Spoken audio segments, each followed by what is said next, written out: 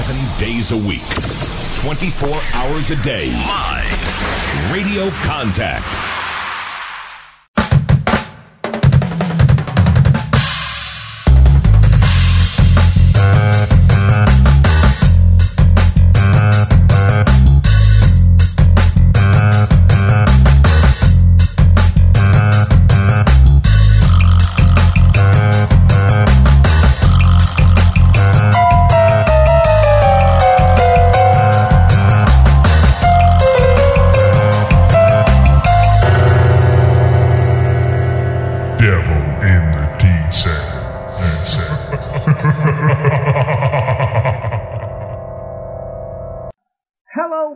This week's Devil in the Detail podcast. I'm Rob Paxton. We're here talking all things Salford Red Devils. Joining the show this week, as ever, we have Paul Whiteside. Right, Paul?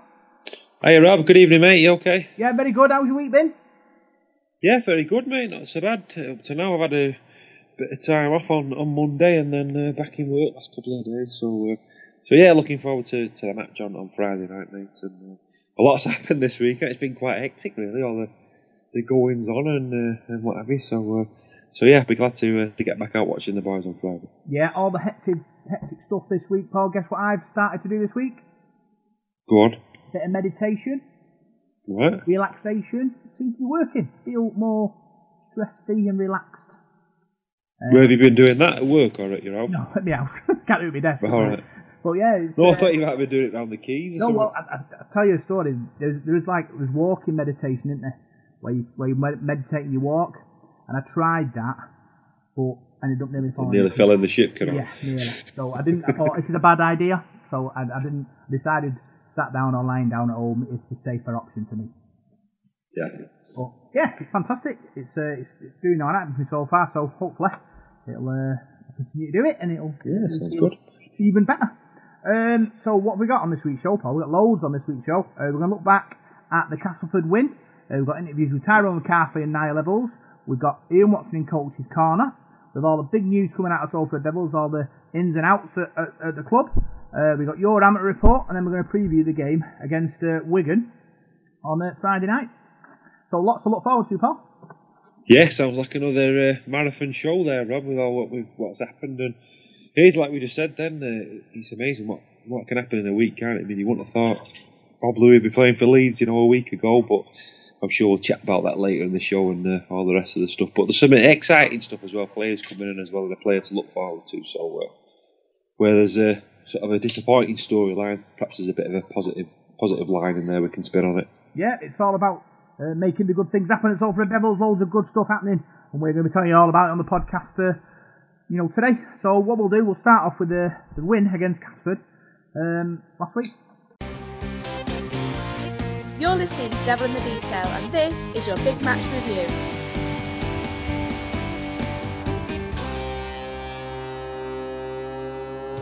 Opportunity for Salford though, Steve. Unlucky there. Definitely unlucky. I mean, at the south stand to a man thought he got the ball down. But as it is, the referee disagrees. Castleford breathe again, and Salford, I've got to use this last chance to see if they can capitalise on this position. 10 metres out, he's coming out to Louis on the right. He tries his man, he's still going inside to Inu. Inu has a little run through to the kick on. Evalds is there, and Evalds scored following through a kick.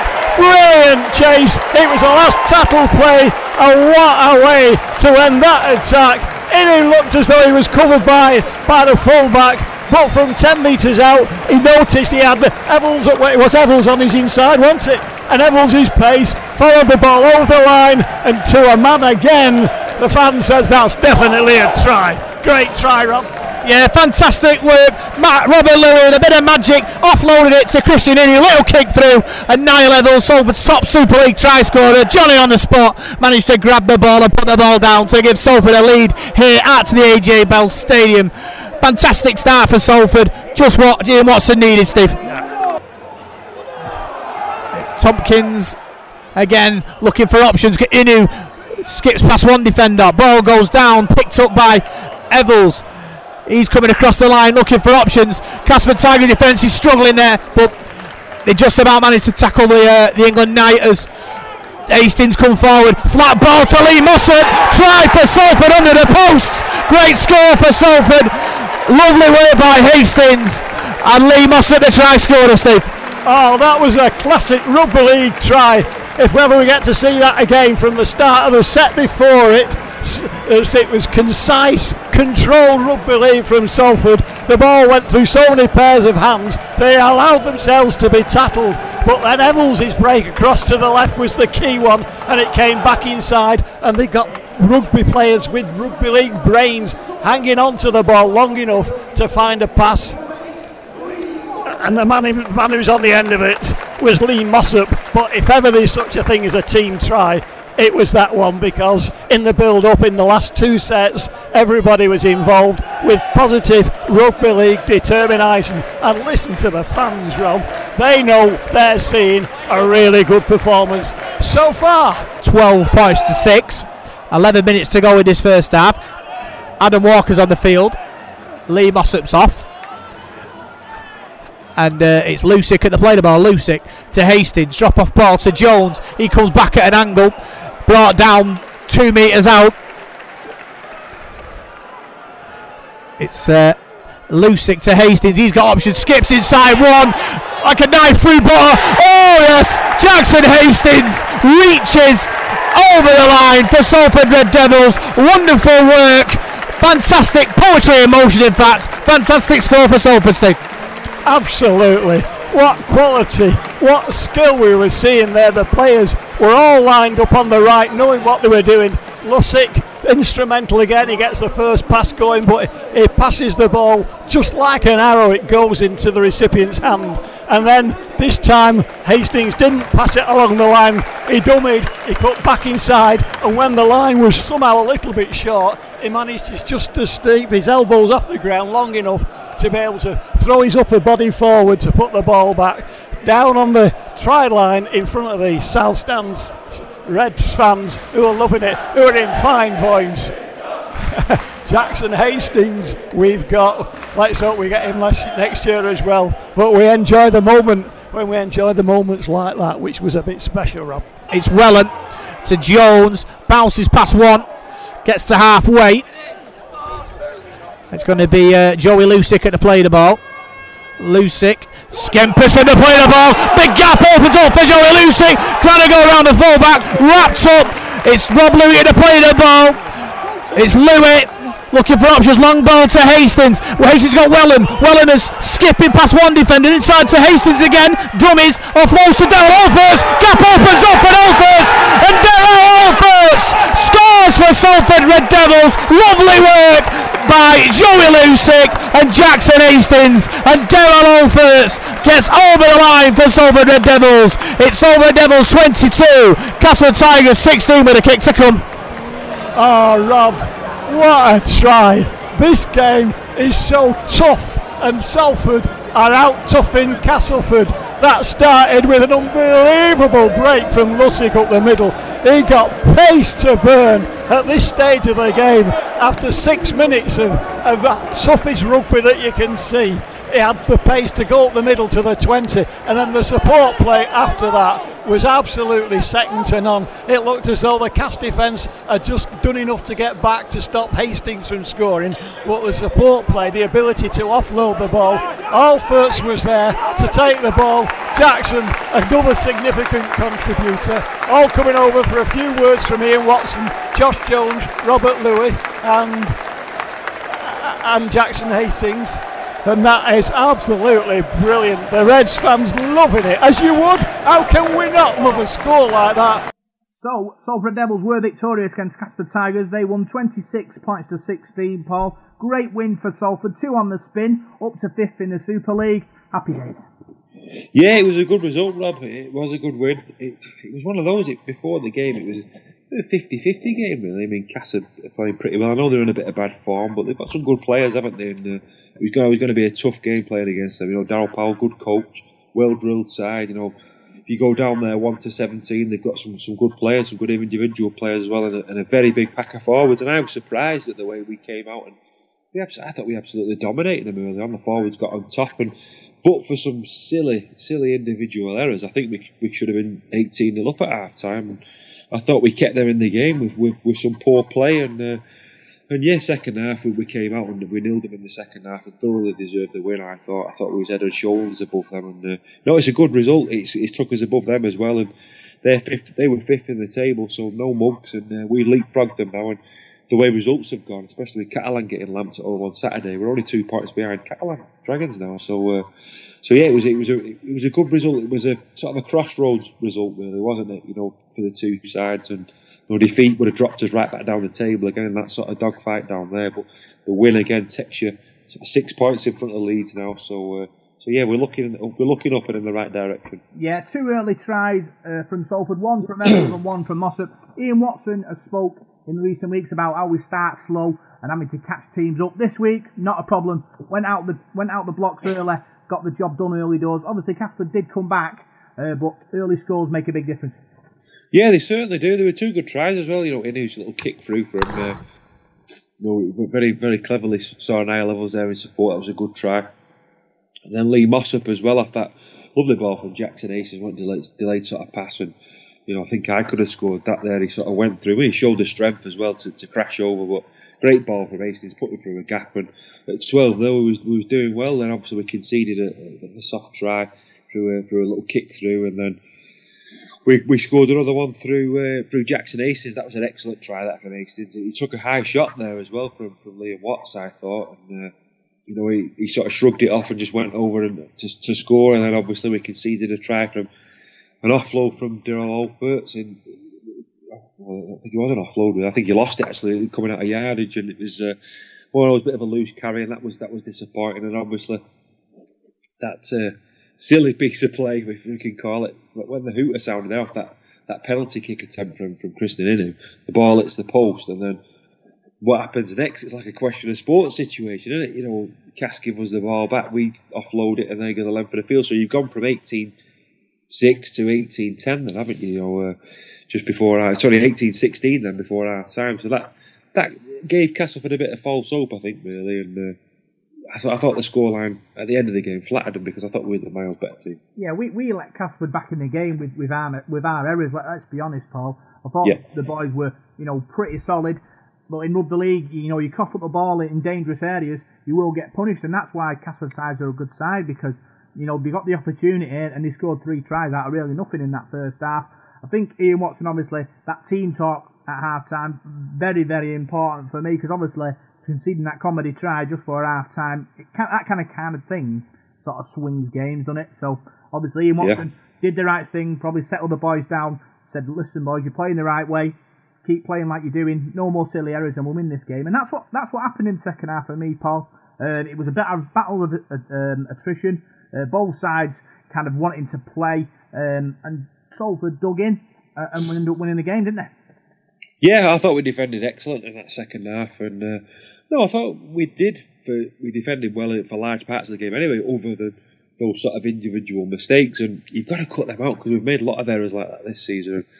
If we're going to give tries away to Wigan this on Friday night, that'd be difficult away from home. You let them get a roll and they might get on top of us. So we need to cut that out really, and stop letting teams back in. Ian Watson said that on the interview at the end. We let them back in the door there, and yeah, the scoreline flattered them, because 26-0 probably would reflect in the game better really, because the 3 tries they scored were all off the back of our mistakes. So they didn't really have to work for anything. And they didn't deserve it, Castleford. They didn't at all. We put an awful lot into that game.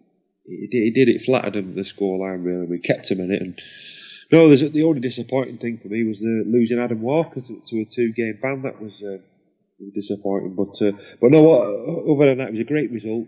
Great atmosphere as well. The sort of chanting and those videos that were put on by the club were absolutely excellent. And I think we've got to make more of that and get that story out there of telling people how good it is coming watching Salford, and how great the atmosphere are at our matches, because it really was. I mean, considering the crowd wasn't absolutely huge, I thought the atmosphere was tremendous against Castleford. All the supporters got behind the lads, and it was a joy to be there really and see it. Yeah, Dr. Devil's drum riff was very, very good. I thought that's the kind of thing, like you said, that helps build an atmosphere, doesn't it? The crowd went absolutely crazy when he did it, and it helps generate that atmosphere and makes everyone have fun at the games. And I think things like that, like you said, if the club can manage to capture them moments on film and manage to promote it, and publish it and share it to all the sort of media outlets, our profile grows outside our bubble, doesn't it, Paul? So, you're hoping that we do similar things in the future. Yeah, well, that's what you're hoping for, and like I said, if people are seeing that, it just shows how enjoyable it is to come and watch the matches, and people might say, I want to be part of that, or I want my kid to go and be part of that as well, because it's a good night out, isn't it? Friday night, it's a good day out on a Sunday, it really is. Some of the games this season, all of them, they've all been really enjoyable matches, haven't they, apart from perhaps that defeat to Leeds, which was a bit of a towelling, but the rest of them have been great games, been really exciting to watch, great atmospheres, and seeing the likes of Hastings play as well, and the way he lifts the crowd, and Dr. Devil there as well. I know he does a good job and gets the supporters on side. And I watched some of those videos and the chanting. He just looked great, didn't it, on the telly and on the video camera. So yeah, the more you can get people involved in that and let them come down, let them see what they're missing, because we've had a lot of negativity over the last few years about what happens at the ground. But I think you've got to be positive about it and tell people, this is great, this is what we do at Salford, this is our club, our family. Come and join us and be part of it. Yeah, I suppose it's just about growing that profile, Paul. It's not going to grow overnight. It's going to take time, and the club are walking in the right direction for me. They've got good lot of people involved now. Know what they're doing, and obviously producing moments like that, and hopefully we'll continue to grow and grow into a bigger club. In the years to come. I spoke to Tyrone McCarthy and Niall Evalds after the Castleford win, and this is what they had to say.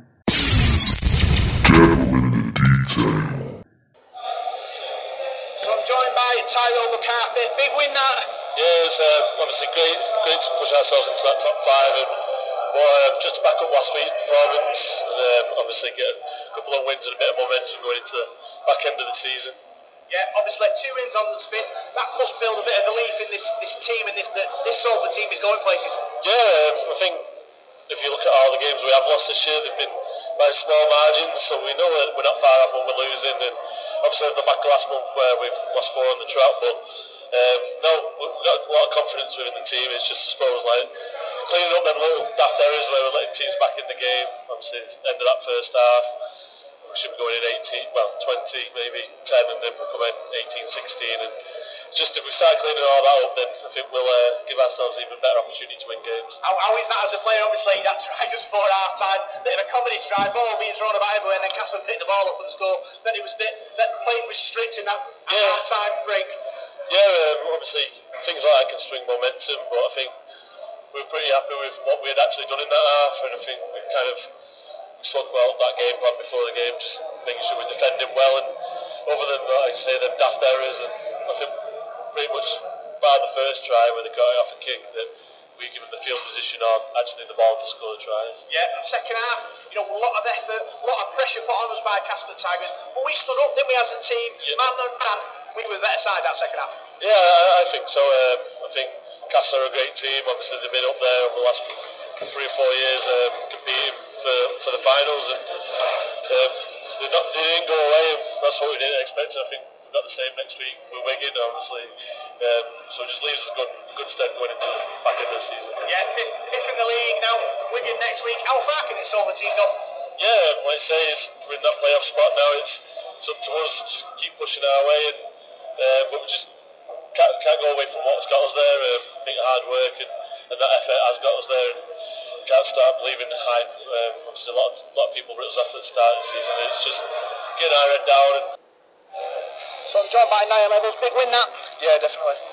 We need to back up after last week, so it's a good Castleford side. So yeah, to get another win.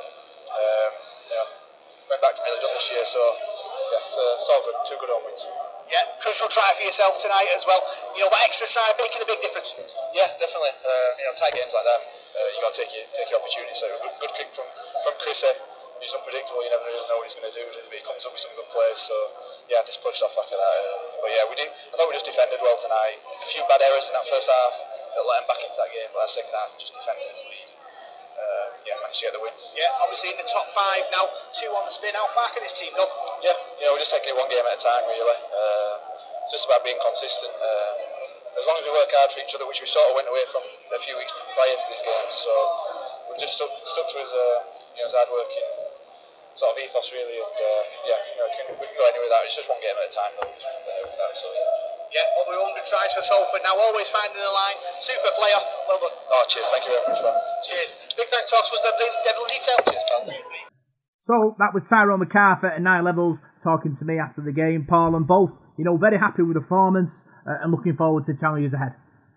Yeah, I think Tyrone McCarthy, he's been a bit of an unsung hero the last couple of years for us, and this season he's not always been first choice, but last couple of weeks I think he's been absolutely excellent. The work that he's put in, his tackling, and his overall sort of attitude to and will to win. I think, considering he's not the biggest bloke in the world, not the biggest forward, he really does punch above his weight. I thought he was excellent again on Friday night against Castleford, and against a big ferocious pack that Castleford have got. You look at Liam Watts, he's absolutely huge, isn't he? Really tall guy, really big guy as well. He probably weighs a lot more than Tyrone McCarthy. And you've got Grant Millington there, Milner, some really big forwards, some really big players, and we matched them, and like I said before, we totally dominated them in that. The forward pack really did lay a marker down early on and put us on the front foot. And that allowed Robert Louis and Jackson Hastings to weave their magic on the back of that.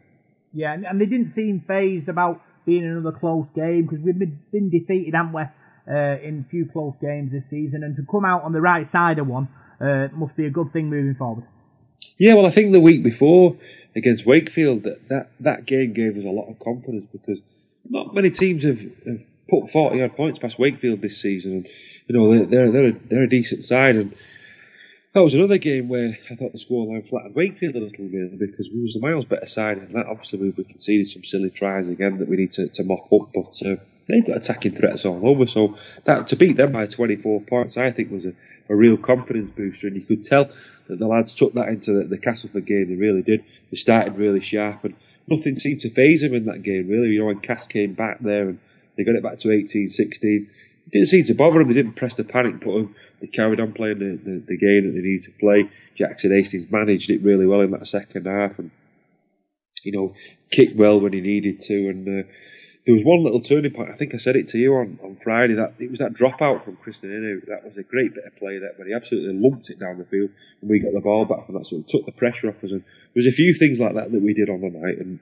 we just seemed to be a lot more smarter in the way that we played. Really, we managed it well and took our opportunities when they came. So I think the team's come a long way the last couple of weeks. I think we're sort of maturing now into a side that can win these tight games. Yeah, we've talked about Christian Union having that ability to make something happen, like he did at Saints with the offload to Evels where he went 80 yards, and like you said, that dropout against Casford, last match, like you said, big turning point in the game, big moments from big players. That's what makes you go from, let's say, 9th to 5th in the league. Well, yeah, you're right, because you don't do that play with that dropout, then you're giving Castleford a set of 6 in your 25, really, aren't you? From the average dropout, you're going to be right back in attacking field position where you can either score a try or get a repeat set, pile pressure on.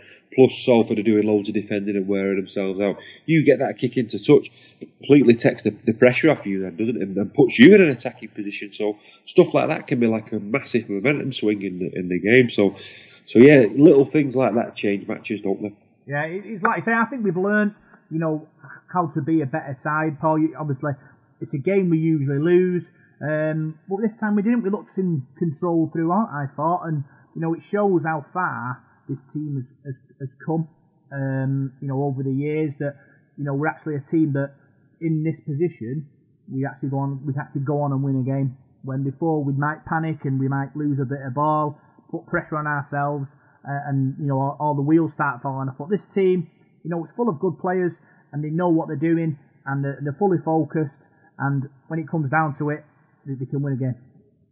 Certainly can, yeah. I think under Ian Watson we have improved an awful lot. I mean, it's funny because people can change the tunes. I mean, I've spoke to quite a lot of people. I've seen what people have said. A couple of weeks ago, I noticed that again, people were questioning Watto, and it just makes you wonder now. He gets a couple of wins on the spin, and his job with Great Britain, and everybody's his best friend and singing his praises again. And I think sometimes people have been a bit two-faced on that, but I've always sort of kept faith with him, and I know you have, and a few other people haven't. A lot of people haven't. It just goes to show how far he's brought us, really. And when people have questioned, I always thought, give the guy some credit, because from what he's had to deal with sometimes with the amount of money he can spend and the small squad that he's got, he works absolutely wonders with Salford. He really does. The tools there that he's got, the players he's brought in, and where people have said, "Oh, what have you signed such a body for?" I won't name names, but the guys I'm talking about, people who probably weren't fancied or favoured at other clubs. He's brought them in, shaped them himself into to miles better players, and it just goes to show bigger sides now, or so-called bigger sides, are coming in and sniffing around our players all the time, haven't you? You've got Jones and Bibby who are going away. You've got Robert Louis who's gone this week. The Jackson Hastings speculation won't go away. So people must think a lot of us, mustn't they? Must think a lot of the players we've got, and Ian Watson to get that job working with Wayne Bennett. That just shows you what Wayne Bennett thinks of him and the credentials that Ian Watson's brings. So yeah, I think we've made an awful lot of progress on the pitch the last couple of years, Rob, and I think a lot of it's down to Ian Watson and his staff. Yeah, because we've turned into an opportunity club, Paul. We go to players and say, "Come and play for us, and we can take you to the next level." And that's a good thing. This club before has relied on journeymen, Aussies, or below average kind of players who just wanted to take a wage. But this club, this team, and these players are young, they're hungry, they want to succeed, and they want to use Salford as a mode of transport to the very top. And I'm very surprised if we don't make it, because we've got some good players. We've got some very good players in this squad, and probably the best set of players that we've had for a long, long time. So if we continue to play like we have been doing, Paul, I can see 5th place easy. I wouldn't say it was going to be easy. I think there's some tough games coming up now, and it's Super League. It's all about rugby league in general. It's all about being consistent, isn't it? And you've got some difficult fixtures now coming up. The Wigan game is going to be very tough on Friday night, which we'll speak about after. Then some of the other away games we've got to play. We've got to go to Warrington again. We've got to go to Hull again. We've got to go to London, which is going to be a really tough game. We've got to go to Leeds as well, where we never seem to get much of a result, and it's going to be difficult.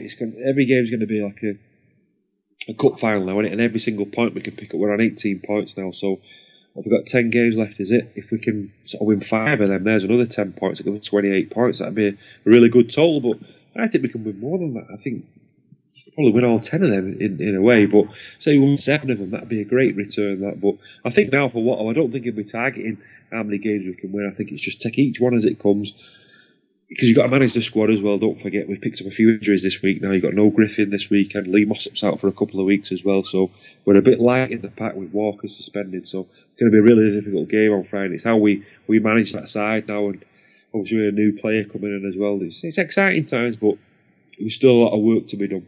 Yeah, you say the games are tough, Paul, but on paper they're tough. In reality, Wigan aren't the team they used to be. We've already beat Warrington away this year. We lost Narra to Hull. We beat London away. Leeds is Leeds. They're playing terrible, but that doesn't mean anything, does it? But the games there that are winnable, and these boys, playing with confidence, playing with heart, playing with commitment to the cause. We could win these games. We really could.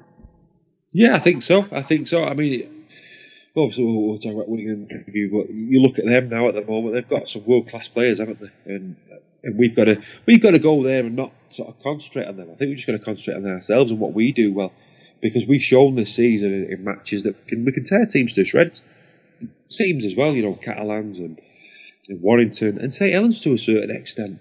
We came back in that game and scored 30 unanswered points. Not many sides will do that to St Helens this season. A couple of referees' decisions went against us, or 50-50s, which could have gone either way.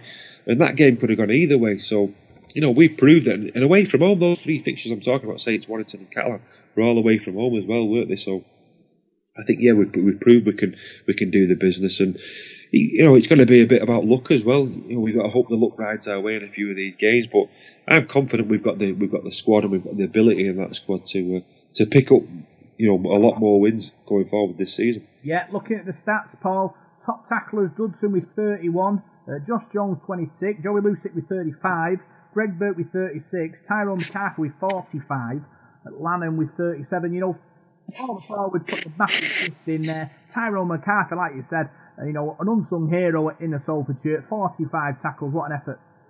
Yeah, what a great effort! Absolutely great effort, and he's took his chance last few weeks. As I said before, I don't think he was sort of, I'm not saying out of favour with Watto, but he was struggling to get in the side, wasn't he? Due to the other players who were in. And he's took his chance, hasn't he? He's waited patiently and took his chance. And last few weeks, I think he's sort of really staked a claim now to be, one of the first names on the team sheet with his work ethic. And as I say, he's not the biggest sort of guy in the world, not the biggest forward by a long way, but he punches above his weight and he works hard. And you need players like that in your team. I was watching that young lad at London on the Super League show, Luke Yates, his name, and I know we've been rumoured to be looking at signing him for next season. And he's a similar sort of player, really does work hard. And you need those guys in your team, don't you? You need people who are tackling machine, who are going to do the hard graft and do the work. And you'll get good minutes out of Tyrone McCarthy as well. And 45 tackles in the game, that's decent. That's really decent. That's a good work ethic. That, and he ran the ball really well, and he did a lot of the hard stuff. And I was chuffed with him. I thought he was right up there for man of the match. Yeah, he's right up there with the top meter makers as well. Paul Lee Mossop with 83, Gil Dudson with 92, Josh Jones with 161, Tyrone McCarthy with 95, Ryan Lanham with 105, and Hastings with 100. We spoke to Mike Clegg, didn't we, before the game? Just going to say that, yeah. Last week, and he explained to us that the Australian meters are kind of calculated from when they catch the ball rather than when they go over the gain line. Was that right? That's right, yeah. It's slightly different to the way we work. I mean, I know I was lauding up Australians the other week, so I was saying, they all get over 200 metres. But having said that, I still think the Australians really run hard and they've got some good forwards over there, so let's not take that away from them. But perhaps those figures are a bit sort of, what's the word? Fudged, if you like, for want of a better word. Inflated. Inflated, that's a better word, Rob. Sorry about that. Yeah. But yeah, Mike knows his stuff, doesn't he? He does all the stats and he's clued up. And, we come over and had that chat with us last week. And it was interesting that he mentioned that. And I'm glad he told us that because it was something to bear in mind. But, very interesting stats. So perhaps we were doing a bit of perhaps I was doing a bit of a disservice to the lads that play over here. It just means if we ever get a chance to look at our new Aussies coming in, and their stats are just half what they do. Yeah. You have a real idea of what they actually do rather than they sound like Supermen making 300 metres a game. That's basically what you've got to do really in the process. Fantastic performances. Also, a lot of people in and around 100 metres, which is what we want. Obviously, a lot of people going forward. If your team as a whole is approaching that 100 metre mark each, you're only going to go one way in that forward. That's right, yeah, and that's how you win games. You're not going to win a match without. Excuse me, I've got a cold. You're not going to win games without your forwards getting on the front foot and laying that platform, because it's all right waiting for the likes of Robert Louis and Jackson Hastings and Evalds and the flair players and the guys who create stuff, the pivots. You can't expect them to work on it behind a beaten pack, and I think. Just going forward, looking at the way Leeds have played this season, with Myler and here and the other guy they've had at half back, can't remember his name now, and those guys there, they've been playing behind the beaten pack nearly all season. And obviously, I don't want to steal out your thunder here when we talk about the new lad who's come in, but that's where we've done well. You get your forwards playing well, they lay that platform and charging the ball and making the yards, then you can play off the back of that, can't you? So no, I think the pack have been excellent, particularly the last two matches where we've dominated Wakefield and Cass, who've both got probably two of the best packs in the league. Yeah, Ryan Lanham returned as well. I thought he was fantastic throughout, both in attack and defence. Like I said last week, if he has a point to prove, he plays out of his skin. Yeah, he certainly did, Rob.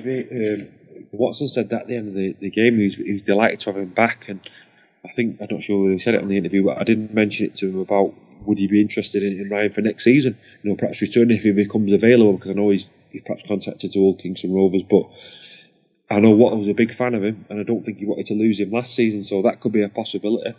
And I wouldn't have a problem with that, because I think he's a good young lad. He's still got a lot to learn in the game. He's got an awful lot of potential.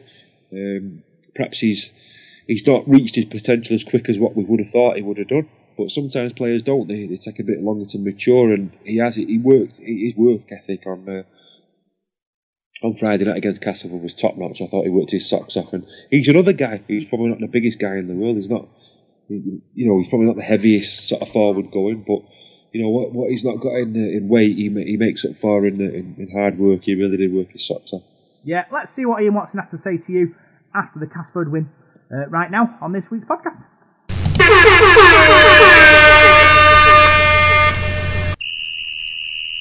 Coach's Corner. Right, Ian Watson joins a bit. Do you reckon that is our best performance of the season tonight? Yeah, it was a big win, a big performance from us. I thought defensively it was an outstanding performance, one to be proud of for the team, to be fair.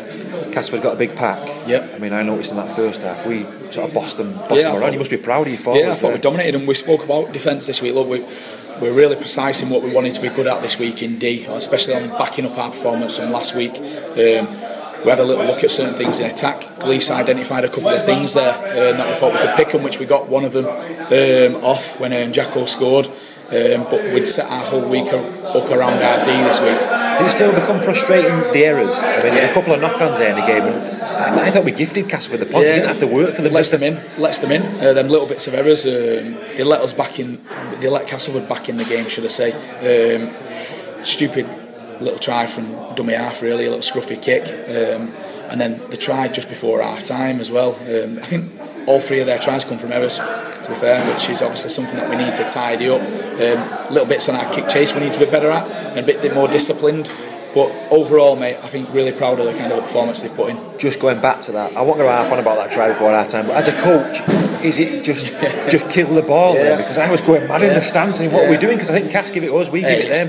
It's easy in kind of hindsight and stood on the touchline when you're not under fatigue, but I think we were playing well. The boys sensed they were playing well, and I think they've just got a bit excited and probably thought, yeah, let's go for the throat. If we get a try here before half time, we'll kill them off. He's definitely one of them for that question of sport. What happens next, I think, isn't it? Yeah, it is, definitely. But we'd have just liked probably Chris Wellham just to have took his tackle straight away, and then you're going at half time a lot further up than what you did going in with a 2-point lead. But going into that second half, were you confident? I mean, to nil Castleford at the side of their ability in that second half, it must have been some feat because you had a lot of defending to do at times. We've worked really hard on our D all kind of year, to be fair, and we're the fourth best. I don't know, we're pretty close with Castleford as well, so I think we'll probably be fourth best defence in the league. I think our attack's the third best attack in the league as well, so it shows we've been building and doing things the right way, although we've not picked up some of the wins when they've been close games, but defensively in attack we've been very, very good this season as well, so I'm always confident if we apply ourselves the right way, we'll put teams to the sword defensively and in attack. Gil Dudson picked up the man of the match award tonight. How much have you seen him improve this season? It's been brilliant, mate. It's been brilliant. I know there was a lot of knockers at the beginning of the year, but he certainly proved them wrong. That's credit to Gil on kind of the condition he got himself in the pre-season, the way he works with our conditioners, the way he works with all our coaches. The backroom staff are all here to try and make the players become better, and that's what we build everything around, to see if we can help them. It's not being told exactly what to do all the time. You've got to work with players, and that's how you get them to buy in and get the best out of them, because ultimately at the end of the day they've got to go out on the field and they've got to want to do it. If they don't want to do it, they're not going to do it, so they've got to get a buy-in, and we feel the best way to do that is to see how much we can help them to be better.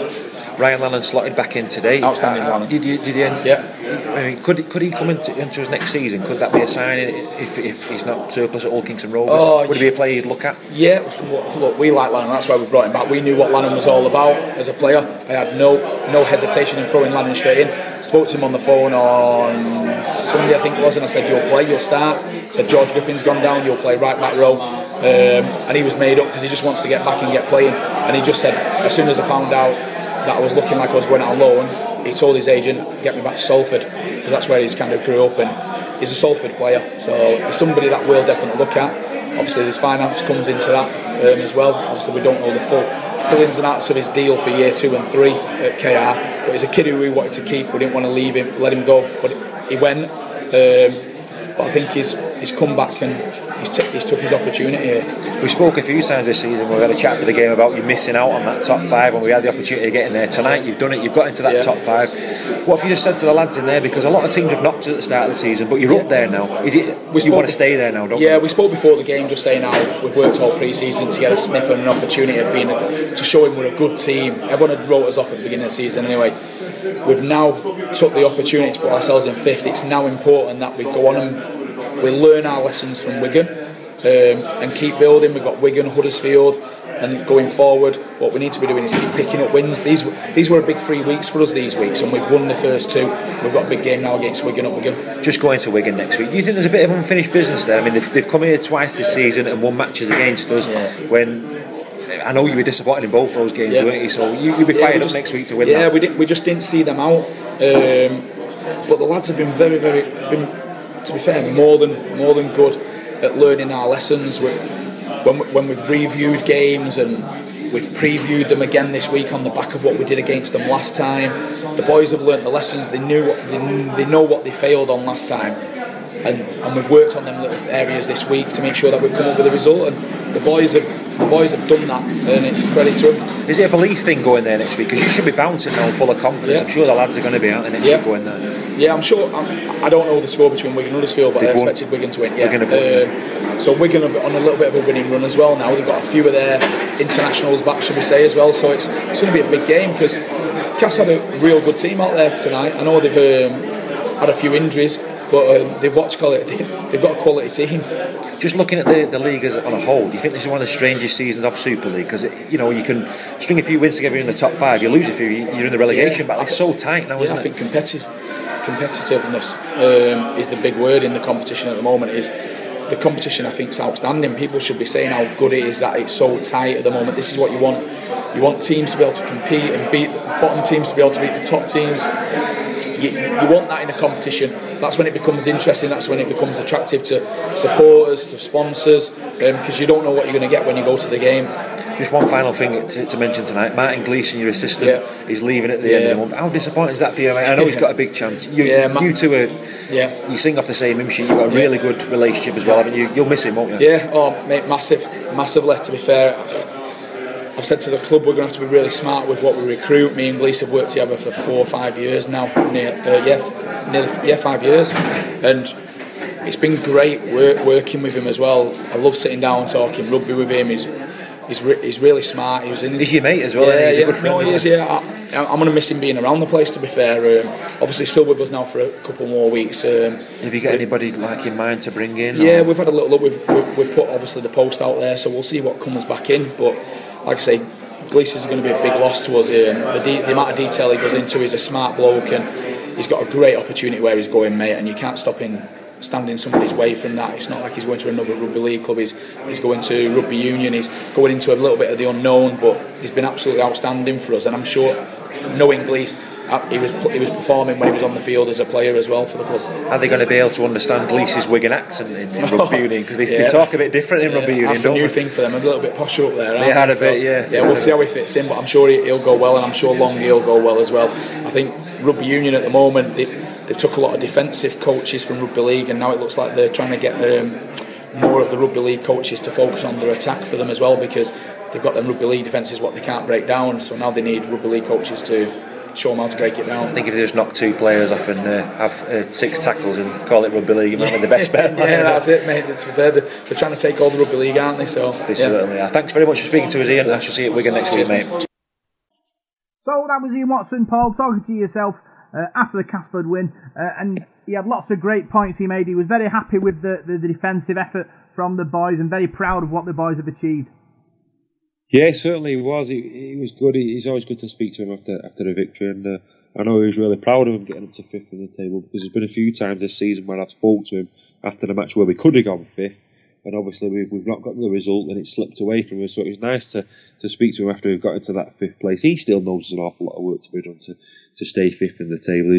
He's not daft what he knows his stuff. He's an expert, really, isn't he? And no, it was nice to speak to him about Martin Gleeson as well, and just bounce off him, what he thought about that situation. I know he's really sort of disappointed is the wrong word. He's in a way, I think he's pleased for Martin, the opportunity he's getting, but I think he's going to miss him because he's got a really good working relationship with him and a really good friendship with him as well, and I think he's going to be a loss to Salford, and hopefully we can get Martin Gleeson on the podcast before he leaves and have a good chat with him. But no, all in all, he was very pleased with the victory, and why not? Because we thoroughly deserved it. Yeah, I suppose it's about learning lessons, Paul.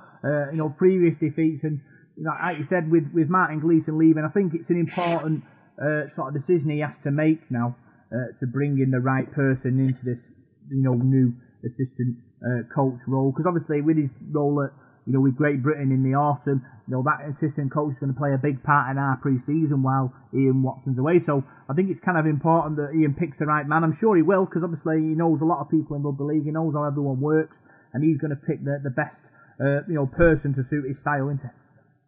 Yeah, I was thinking about who he was going to choose, and I'm not going to say anything on a podcast because it'd be unfair of me to say it, but there was a guy at the match on. I'll tell you after. There was a guy on Friday, and I've got a feeling he could perhaps be one of the runners for it. I won't say it on here because it'd be unfair of me to say it, but yeah, I think there'll be a few people in the running for it, and I know Ian said that the adverts out there now, people will be applying for that, Rob, because it's a good job. There's not many jobs going in Super League, is there? And I'm sure there won't be a lack of people going for that. I think it'll be some good candidates going for that, and it's exciting to see. It's exciting to see who gets that job.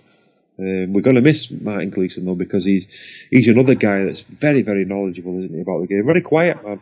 When we spoke to him, we see he's got a cracking sense of humour though, Gleeson. I think he's a really top guy, and we're going to miss him, but I'm sure Watto will pick the right person, and I don't know who else will be on that. I'm sure Belize will be on it, Greg Brown as well, the conditioner. And I think we should give Greg a massive shout out as well. I know sometimes he's a bit of an unsung hero. He doesn't get mentioned as much as he should do, but the way he's got the lads this season, the fitness of him, I think is absolutely tremendous, and that fitness has shown through the last couple of games for me. The forwards are still running the ball in his heart at the end of the game as they had to start, particularly Gil Dudson. I think we mentioned him last week. The shape and the athleticism from Gil, tremendous, and I think a lot of that's down to Greg Brown, getting the lads in such a great shape.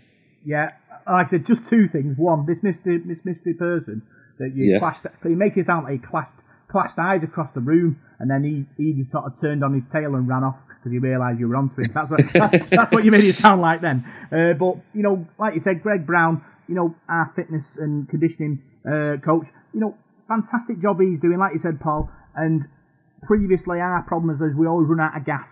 But this team and this squad, it's not the case with this squad. They can go and go. We've kind of had to fight back in games, and it's probably down to him and his efforts in the pre-season, because that's when you build your fitness in it in pre-season. That's when you push yourselves to get that extra 10% out of your body. So in games that are close, you're able to make the difference.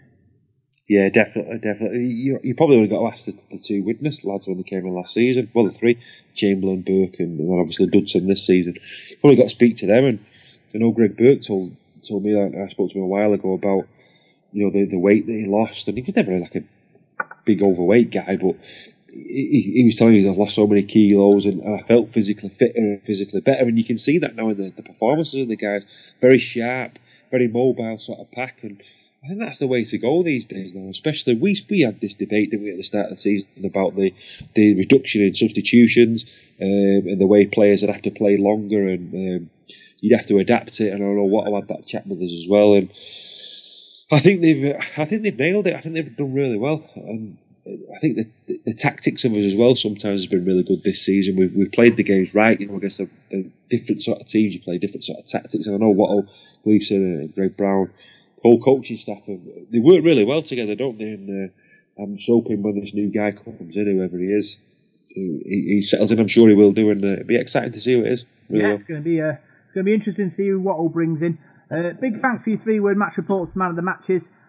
Tony Frame, some scary moments. His man of the match was Joey Lusick. Martin Hastings, Lusick, superb. His man of the match was Dudson. Paul King, Gil Dudson, Chase. His man of the match was Dudson. Richard Martin, Stop Stupid Errors. His man of the match was Inu. Chairman Bob from Caddy Z. Half-time team talk, and his man of the match was Ian Watson. Like I said, big half-time team talk from Ian Watson there, and it seemed like he did the job. OSF, solid second half performance. Their man of the match was Dudson. Colin Wilson, defence wins games, and his man of the match was Dudson as well. I think Colin has a point there. Big wins come off big defence. They certainly do, yeah. You're not going to win any match if you don't defend there. If you can keep a side out and keep them below, I think if you keep a side below 18 points, you've got a great chance of winning the game, haven't you? I think if you can sort of keep that sort of 18-20 points, you've got the chance, especially the way we can move the ball and score points. So, yeah, for us, defence is that platform. I think sometimes if you sort of say Ellens and Warrington, you can afford to sort of take a bit of a more relaxed approach, can't you? Because you can throw the ball about and score tons of tries, can't you? Whereas we can still score points, but I think for us, defence is the key, isn't it?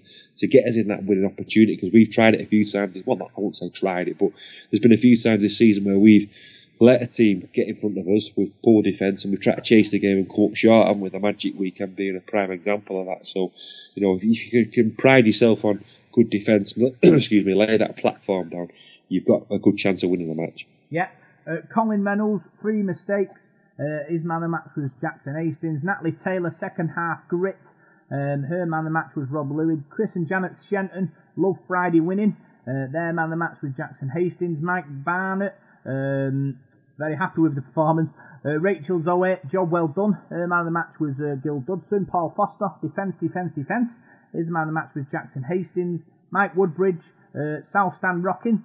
His man of the match was Gil Dudson as well. Roy Ellaby, another comedy try. His man of the match was Gil Dudson. Lee, well fought result. His man of the match was Jackson Hastings. But I think Lee's right there. I think it's a game that had to show grit and determination, and we did. I thought the boys dug in, and that's good signs for things to come. Yeah, certainly wasn't. I tell you what, I think Gil Dudson's won that man of the match this week. Yeah. It's like a landslide. That and a few for Jackson Ace. Jackson Aces, as we've said, excuse me again. He was very good in the match. I thought he did really well. He managed the game really well. He created a couple of tries where he had his hand in stuff, and he weren't really hard on his defence as well. And it was all action, wasn't it? His desire and his hunger and his willingness to chase lost causes. I mean, that's why supporters love him. I think that's why supporters love his. I think they love his attitude, don't they? His attitude towards the club and everything he brings as well. But for me, I thought Gil Dudson was excellent. He really was. I thought in the week before against Wakefield, he let himself down a bit. He gave a couple of penalties away, and there was a bit of back chatting there from him, and his discipline went. But I thought he made up for it 100% against Castleford. I thought him and Jackson Ace were the standout players for me. But I'll probably just go on the side of Gil Dudson because Jackson Ace is probably going to match every week. So I'd go with Gil Dudson this week. I thought he was really good. Yeah, Adam Aubrey, 80-minute shift. His man of the match was Ryan Lannon. BV owners, hot and cold. Their man of the match was Hastings. Stephen Jones, great team performance. His man of the match was Ryan Lannon. David Deakin, second half defence. And his man of the match was Ro Louis. And finally, Greg Howard, bring on Wigan. Yeah, that's a good way to finish, I think, the 3-word match report. We're on fire. Let's bring on Wigan. Yeah, I think, well, they are as well. I think they've won 4 on the bounce, haven't they? Now 3 or 4 on the bounce. So they're turning the corner as well. So we're both level on 18 points, aren't we? We're above Wigan on points difference. So this win, this is another pivotal game. We've played sort of the last 2 games have been really sort of, I called it like a crossroads in our season against Wakefield, and it was very similar against Cass. And I think this game again against Wigan's another. It just shows you how, like I said before, how far we've come. We're playing these matches now, and it's not all thinking about the bottom of the table. You're thinking about how far we can go in the playoffs, and we could go up to 4th. I think if we beat Wigan on Friday, because we've got a better points difference than Catalan Dragons. They don't play till Sunday, and they play Leeds. So how good would that be? Sort of 10 o'clock Friday night, we could be 4th in the table. So very exciting. Very exciting. It is very exciting time to be a Salford fan, and I'm sure there's loads more sort of fun and excitement to come, Paul. Yeah, I'm sure there will be, mate. I'm sure there's never a dull moment, is there? You're only a couple of defeats away from a crisis, and you're only a couple of wins away from some really good time. So I'm just going to enjoy this while we're on this little run. That's what it's all about, enjoying the moment, Paul. So yeah, that's our little review of the Castleford game. And next up, we're going to look at all the big news coming out of Salford Devils this week. Devil in the detail. So let's start with the big news of players coming in. Tui Lower here signed for us from Leeds Rhinos, Paul. 2-year deal for the 24-year-old. What do you think? Is he going to be the next big thing for us? Well, yeah, I'd like to think so. I mean, just going back to his year this year, I thought he was very impressive in the internationals last year. He played against England in the World Cup, didn't he? And he scored a try in that game as well. And when I've seen his highlights and stuff from him in the NRL, I've been very impressed with him. And sometimes when I've seen him this season for Leeds, I think he's played well. He's played quite a few games at fullback for Leeds, and I don't know whether that's his favourite position, because I presume we're going to play him at standoff. So he's 24 years of age, so he's still only young. He's a good goal kicker by all accounts as well. He's got a decent kicking record, and yeah, I think at Leeds Rhinos, perhaps there's been a lot of expectation on his shoulders. You got to Leeds, they're a big sort of well-known club, aren't they? A well-supported club. They've had all that work done there on this big stadium. They're getting decent crowds. They've over the last sort of decade or so, they've covered themselves in success, haven't they? It pains me to say this, Rob, talking about Leeds like this, but they've won trophies, haven't they? And sort of, for want of a better word, they've set the benchmark, really, haven't they, in the league? And it really is paining me to talk about Leeds like this. It's awful, this, God. Back in a cold sweat. Going to break out in a cold sweat. I know, yeah. I've got my head out the window here. But you know where I'm coming from, don't you? And I think sometimes for a youngish guy there who's come over from the NRL, he's had a lot on his plate there, and a lot of big shoes to fill. They've had quite a few players at Leeds over the last couple of years who've retired and moved on, and I think the expectations on him then to perform. So I don't know how he settled at Leeds. I don't know whether he's fitted into their structures as it worked with his half-back partner Richie Myler, who's been playing with. I don't know what's gone on there. So in moving to Salford, it could be the making of him. He could work with Watto better. Watto might be able to get the best things out of him. Watto might be a better man manager. He might be able to put his arm around him and teach him different things, and he might feel happier. And that can be a big thing sometimes, Rob, can't it? It doesn't matter your talent. If you're not happy off the pitch, it's going to be reflected in your performances. So he might settle into the Salford system a lot quicker. He's not going to have as much... It's funny this to say. I'm not going to say you get an easier ride at Salford, but it's probably not as big a goldfish bowl as what it is at Leeds, is it? They're probably a lot more sort of high-profile club than we are in the media and things like that. And if you go to like a Leeds press conference in the week or something, I think they have one once a week. There's probably a lot of press there, isn't there? Because naturally they've won trophies, haven't they, and things like that. So at Salford, he might just be a better fit for us. And I reserve judgment on him until I see him play. I mean, you don't know, do you? We've had players before last couple of seasons who've come over and not settled. Jack Littlejohn was probably one of those, wasn't he? Nothing against him, but he didn't settle. We've had other players, haven't we, who've come over. That Liam Foran who came, he didn't settle us over. Didn't do a very good job. So we'll just have to wait and see. But I'm quietly confident that he'll do okay. I trust Watto on this one. Yeah, just looking some facts and stats about him. 101 games in his career, 29 tries. He was brought up in a tough area called Avondale. He was named Junior Warrior in 2016. Like you said, he scored for Tonga in the World Cup against New Zealand, and also back in his hometown, he has a under-13s rugby trophy named after him. Which is very good. I think if you get a trophy named after you, must be doing something right. Yeah. Well, he came over here with a big reputation, didn't he? Really, and an awful lot of potential, and he's just not seen that out yet, has he? And I've heard people at Leeds give him a lot of stick this season. I've read stuff in the press about him. At the start of the season when he first came over, and people saying this, and he's overweight, and he's this, that, and the other, and he's not the part, and all that. And, sometimes you need that fresh start, don't you? It's the same in any sport, isn't it? In football teams, you'll get players at certain clubs who can't do it, but then they'll go somewhere else and they'll be an absolute world beater. A prime example here for you, Luke Dawn came to Salford. He didn't settle. Maybe it was the position he was playing in. Castleford, he was an absolute diamond, wasn't he? And London Broncos, Harlequin, he was great. So if you go back to perhaps David Young was at Leeds, looked an absolute pudding, came to Salford.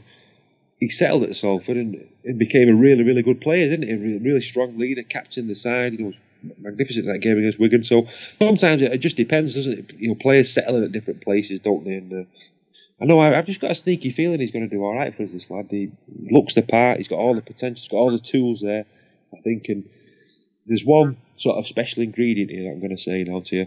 Jackson Hastings. Jackson Hastings and him could really gel together. Jackson Hastings does a lot of work. He moves the team around the pitch.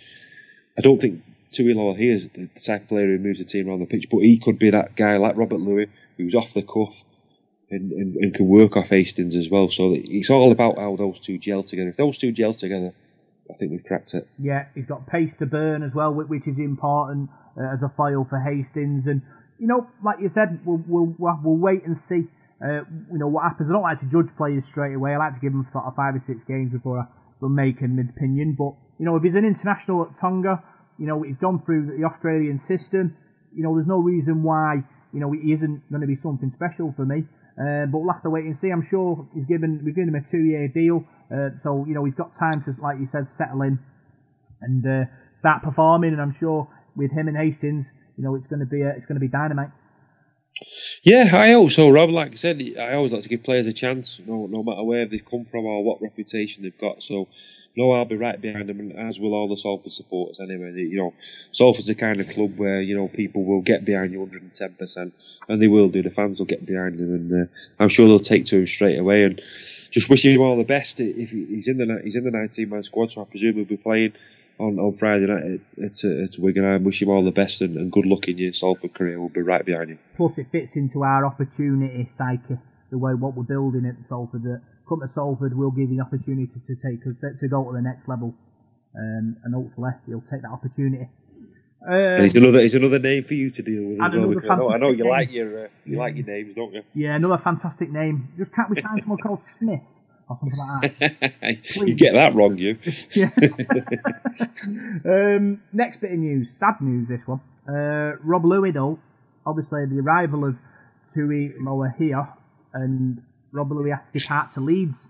108 games in total, 35 tries, 99 league appearances, 33 tries. Fantastic player for us in his 3 years at the club. Carried the team for a good period of that by himself, and showed moments of absolute magic along the way. Sadly missed for me. Nice bloke as well. But yeah, good luck at Leeds, Rob. Hopefully, you won't keep him up. I wish him all the best at Leeds, because we all sort of thought he was going to Hull Card, and that was the rumour at the end of the season with the Tim Sheens factor, and this is what I've read in the papers and whatever. And I was one of them that always likes to wait and see what happens. And I don't know. I've not spoke to Robert Louis since all this has happened, so you don't know whether.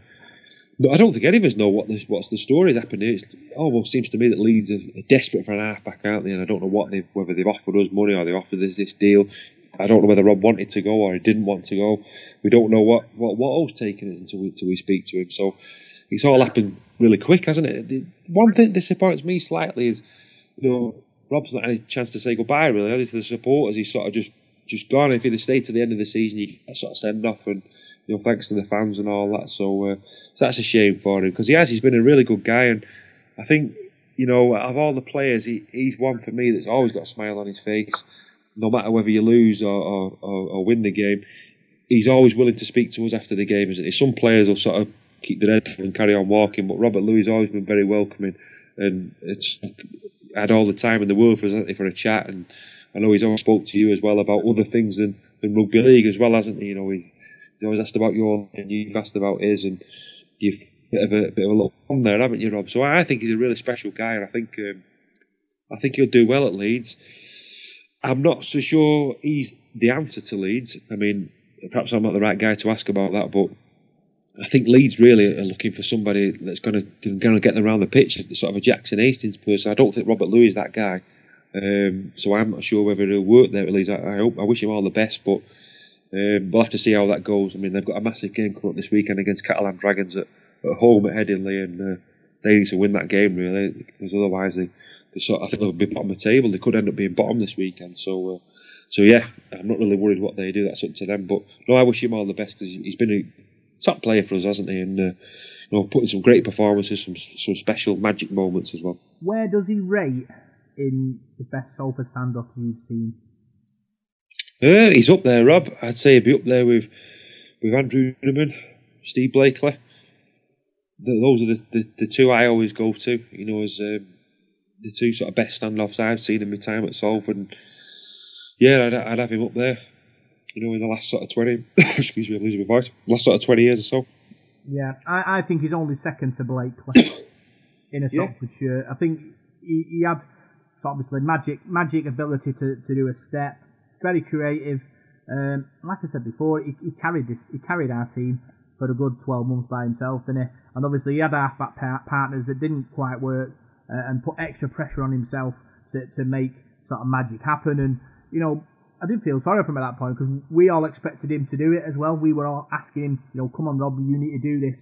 And he must have felt the pressure, didn't he, at that point. But obviously Jackson Hastings comes along and it breathes another sort of life into him again, doesn't it? And yeah, I'm going to miss him. I'm going to think, obviously, you know, teams move forward, clubs move forward, but he will be remembered as being one of the best for me. Yeah, I think so. He's always been willing to come to the events. Supporters trust things, and he's a very good ambassador for the club. I think off the pitch.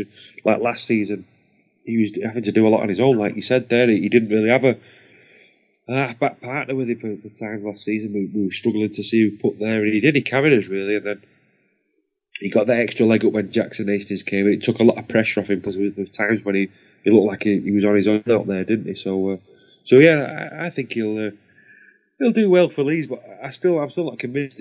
I still think Leeds needs someone else to go with him.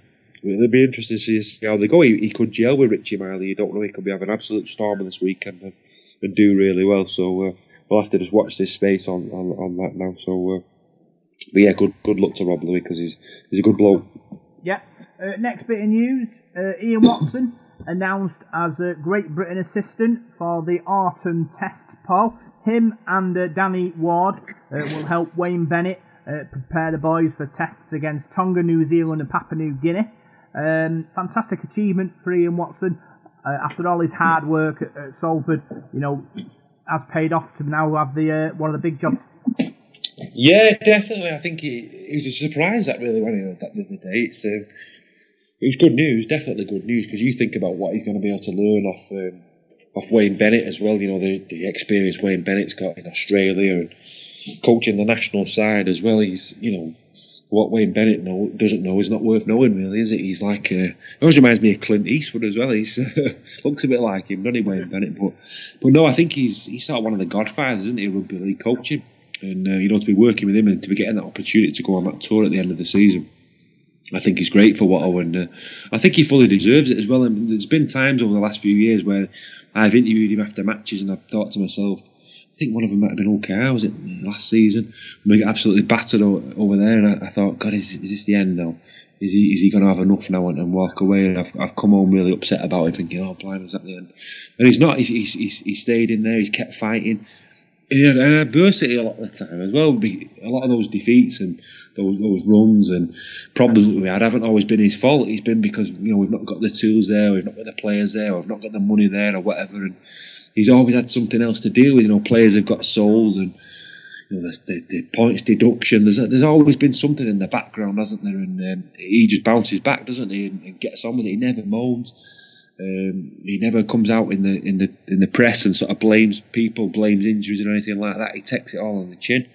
And no, I think the most pleasing thing for me is now that this recognition he's getting, it just shows you that outside, I'm going to use the phrase now, outside our Salford bubble, there's other people out there, other clubs, other supporters, other coaches, and I think they think an awful lot of Watto. And I think that's the ultimate respect. If you can get the respect of your peers and your fellow coaches, you're going to go a long way, aren't you? You've only got to speak to people like Darryl Powell and, you know, the guy at St Helens, Holbrook, Lee Radford, you know, any of those coaches in Super League, and they'll tell you what they think of Watto. And I think they all think he's a really good coach, really knowledgeable guy as well, and very down-to-earth guy. And I think you've got a similar guy at London Broncos in Danny Ward. I mean, I've spoken to him a couple of times when we played London.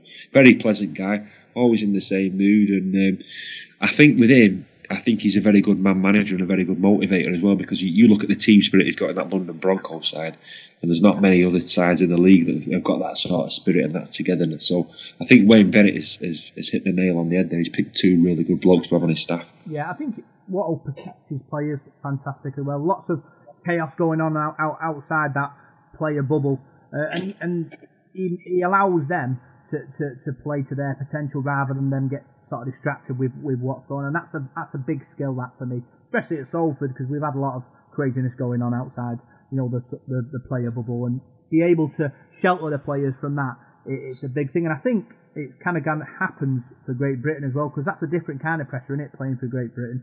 having to go on tour to Tonga or New Zealand and Papua New Guinea. You know, big games, all them games as well. Travelling to the other side of the world, Paul. You know, he's going to have to manage them players in it to get the best out of them, and I'm sure he will because he does it every week for us. Yeah, and you think of what he's going to learn going out with those players and the contacts he's going to make and the profile of our club that he's going to raise our club. So I think it's great news for him. It really is. I was so chuffed. I mean, I panicked the other night because Ellen shouted me and she said, "Paul, have you seen this about Watto?" And I thought, what's she seen about Watto? Because she must have been on Twitter on her phone. And I thought, how does she? Because when she reports something, it's usually bad news, you know, because it's come up on her Twitter feed. I thought, oh my God, don't send me leads of Nick Watto or something. And she always showed me that. I thought, the relief on my face was like, oh, thank God for that. But no, it was a great story the other night when that came out. And I think, it's going to put us in a good mood now, isn't it? He's going to put him in. He was bouncing, Watto, I thought, after the Cast game. He was really, really chuffed. And, I don't know when this news had come through to him, but I was delighted for him anyway, and I'm sure hopefully if I get a word with him on Friday, I'll be congratulating him on it. Yeah, on the flip side of that, Paul, while he's touring with Great Britain, we're going to do our pre-season. So do you think that might have an effect on us? Obviously him being in Australia and New Zealand when we start our pre-season, or will we just delay it till he comes back, or will he manage to get an assistant coach in and kind of like give him the reins until he returns? I'm not sure when the tour finishes, Rob. I'll have to have a look at the dates, but I'm pretty sure that. When does it finish, sorry? I think it's November the 11th, I think, the last game. But yeah, so you can't just sort of jump on the plane and come straight back. No, but your pre-season probably only starts, I don't know, about the second week of November. It'll only be starting around about then anyway, won't it? And they only sort of pick it up, I would say, in the start of December, don't they? You'll start really, really switching on then. So he'll be back by then anyway, won't he? And then they'll break up for Christmas, obviously, for a week or so. And then really it's it for the friendlies in January. So I wouldn't be too much worried about that, really, Rob. I think your pre-season is sort of those first couple of weeks of December, isn't it? And then January, you hit the ground running then, don't you? And get your friendlies out of the way. That's when you're heading up to top fitness. So yeah, maybe the first couple of weeks here when they're coming back, and he'll miss all the hard work, won't he, at the start when they're doing all the hill running and all that. So running all the beer off that they've had in October. But no, I think we'll be all right. Whoever we get in, it's interesting to see who it's going to be. This assistant, like I said before, it's. I'm sure he'll pick the right man for the job, Watto, and we'll do all right. The guy you were giving eyes to on Friday. Well, there's a few apparently. I heard there was somebody else there as well. I'm not mentioning any names, so nobody be messaging me now or asking me because I'm not giving anything away. The only people I've seen at the match, it could be anybody. So, well, Paul's only got two eyes, so he can only look at two people at once. Yeah. Other news, Paul. Adam Walker banned 2 matches. Big loss for us. Lots of aggression, lots of go forward. Going to be missed these 2 games, but opportunity for someone to come in and take his place and take his mantle and be the aggressive one. Yeah, well, there's not a lot of people available, really, is there? If you think about it, I was totting up in my head the other day who I'd play, and with George Griffin and Lee Mossop, I believe, is out for a couple of weeks, isn't he? So there's some space there, perhaps for you've got Lannan there, haven't you? We've got. I don't know if Ben Kabuai is fit. I think he might be. He's in the squad, I think, Ben. I'm sure I've seen the squad today and he was in it. So there might be a chance for him to come back in. I've not seen the actual Crusher tackle, I think it was, that he's been banned for, Adam Walker, so I can't really comment. I've not seen it, so it wasn't on the highlights of the Super League show. So I don't know how bad it was, and I don't remember anything sinister in the game because it all happened so fast, and if you don't see a replay, you don't really know, do you? So I don't know. I've heard a few people say it was harsh, but without seeing it, I can't really do me arse and Wenger. I can't really comment on it because I've not seen it. But I know Darryl Powell was flapping about a challenge from Jackson Hastings, wasn't he, in the game? I believe he came flying down to the touchline and then reading his stuff in the press. I mean, I didn't see his press conference, so I don't know what he said, but reading what he said in the press, he sort of took that back really and said it wasn't as bad as he first thought. And I know Watto said there was nothing in that Hastings challenge, so because I know he got put on report, so I'm just glad that they saw sense and didn't ban Jackson Hastings, because that would have been hard work for us, especially with the couple of injuries we've picked up. Yeah, it would have been a problem, but like you said, unfortunately we have to do without Adam Walker for a couple of weeks. suppose it gives him a chance to rest and recuperate and maybe get rid of a few niggles he might probably carry in and be fully fit and focused, ready for the games towards the back end of the season. Other bits of news, Paul, as well. We've been in the community again.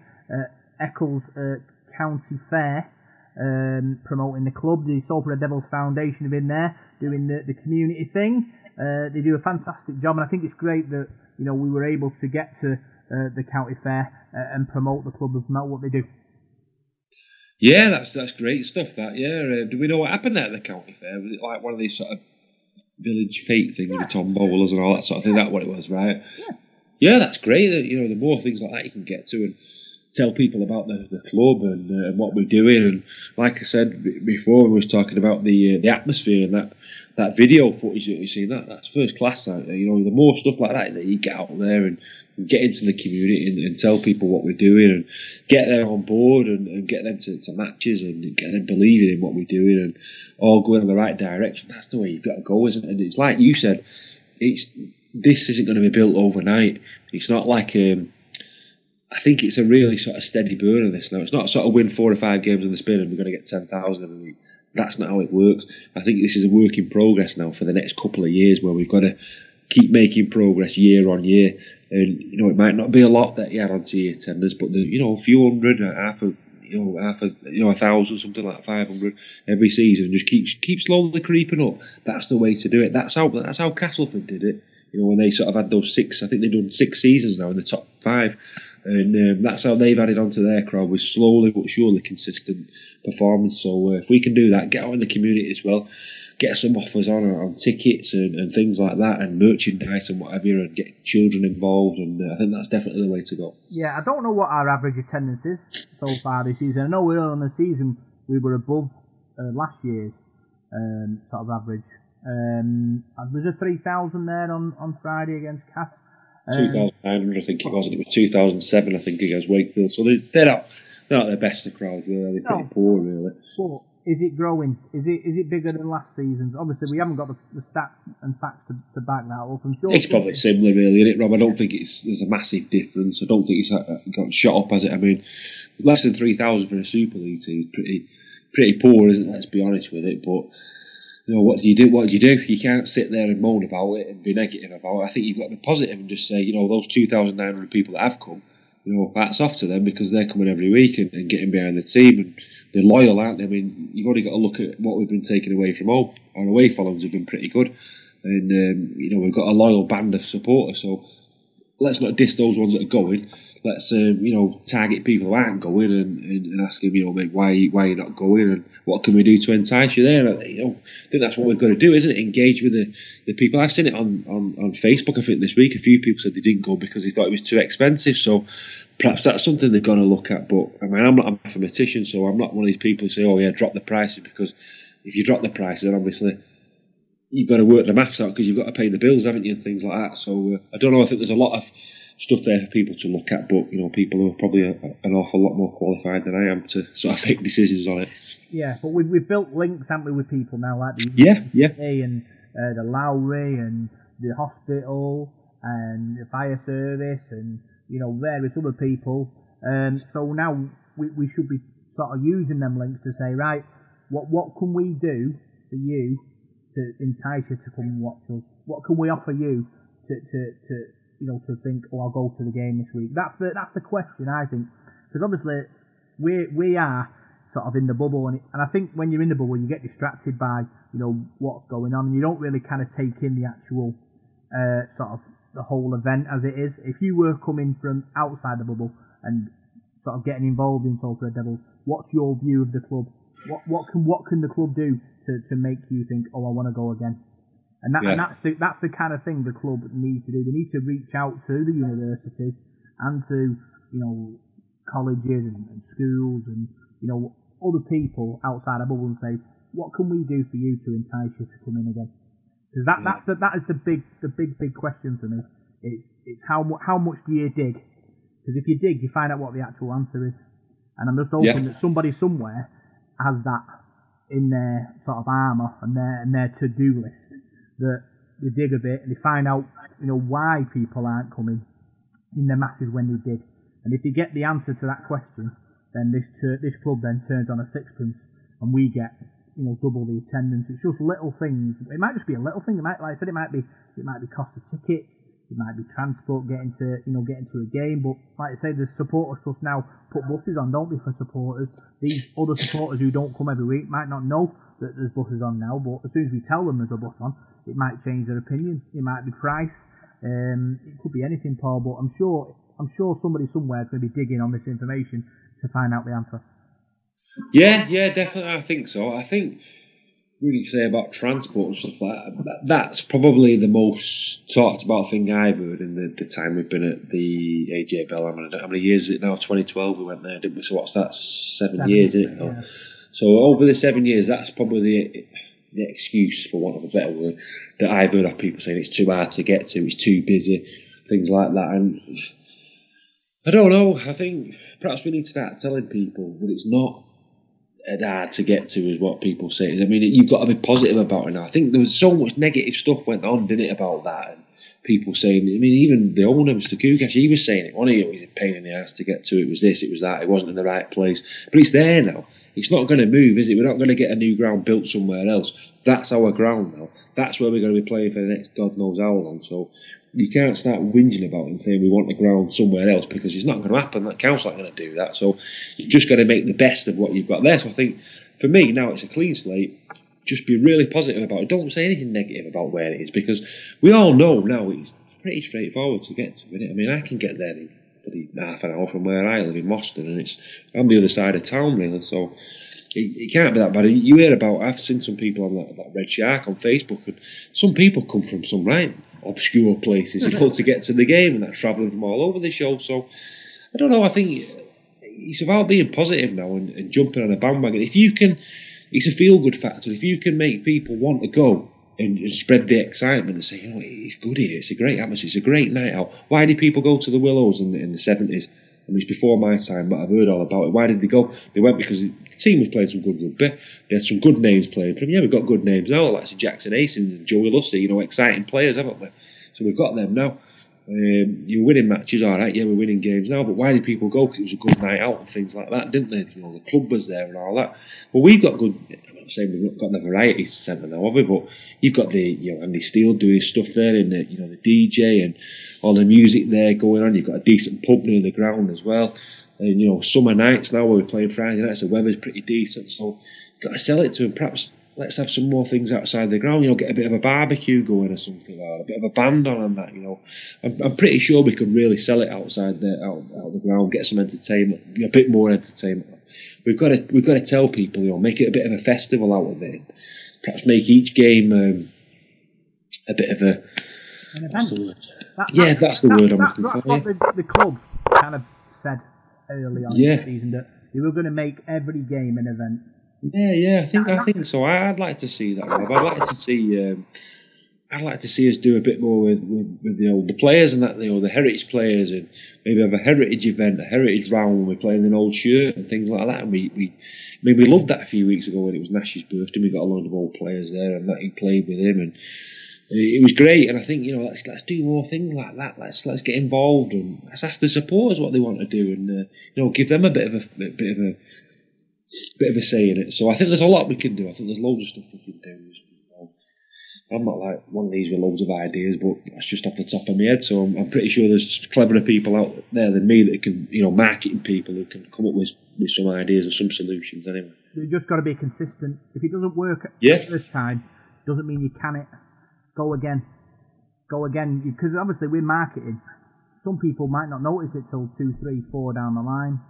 And that's sometimes we've been guilty of that, where a good idea comes up and it starts to fly, and then just because it doesn't fly off into the sunset, they drop it, and you can't do that as a club.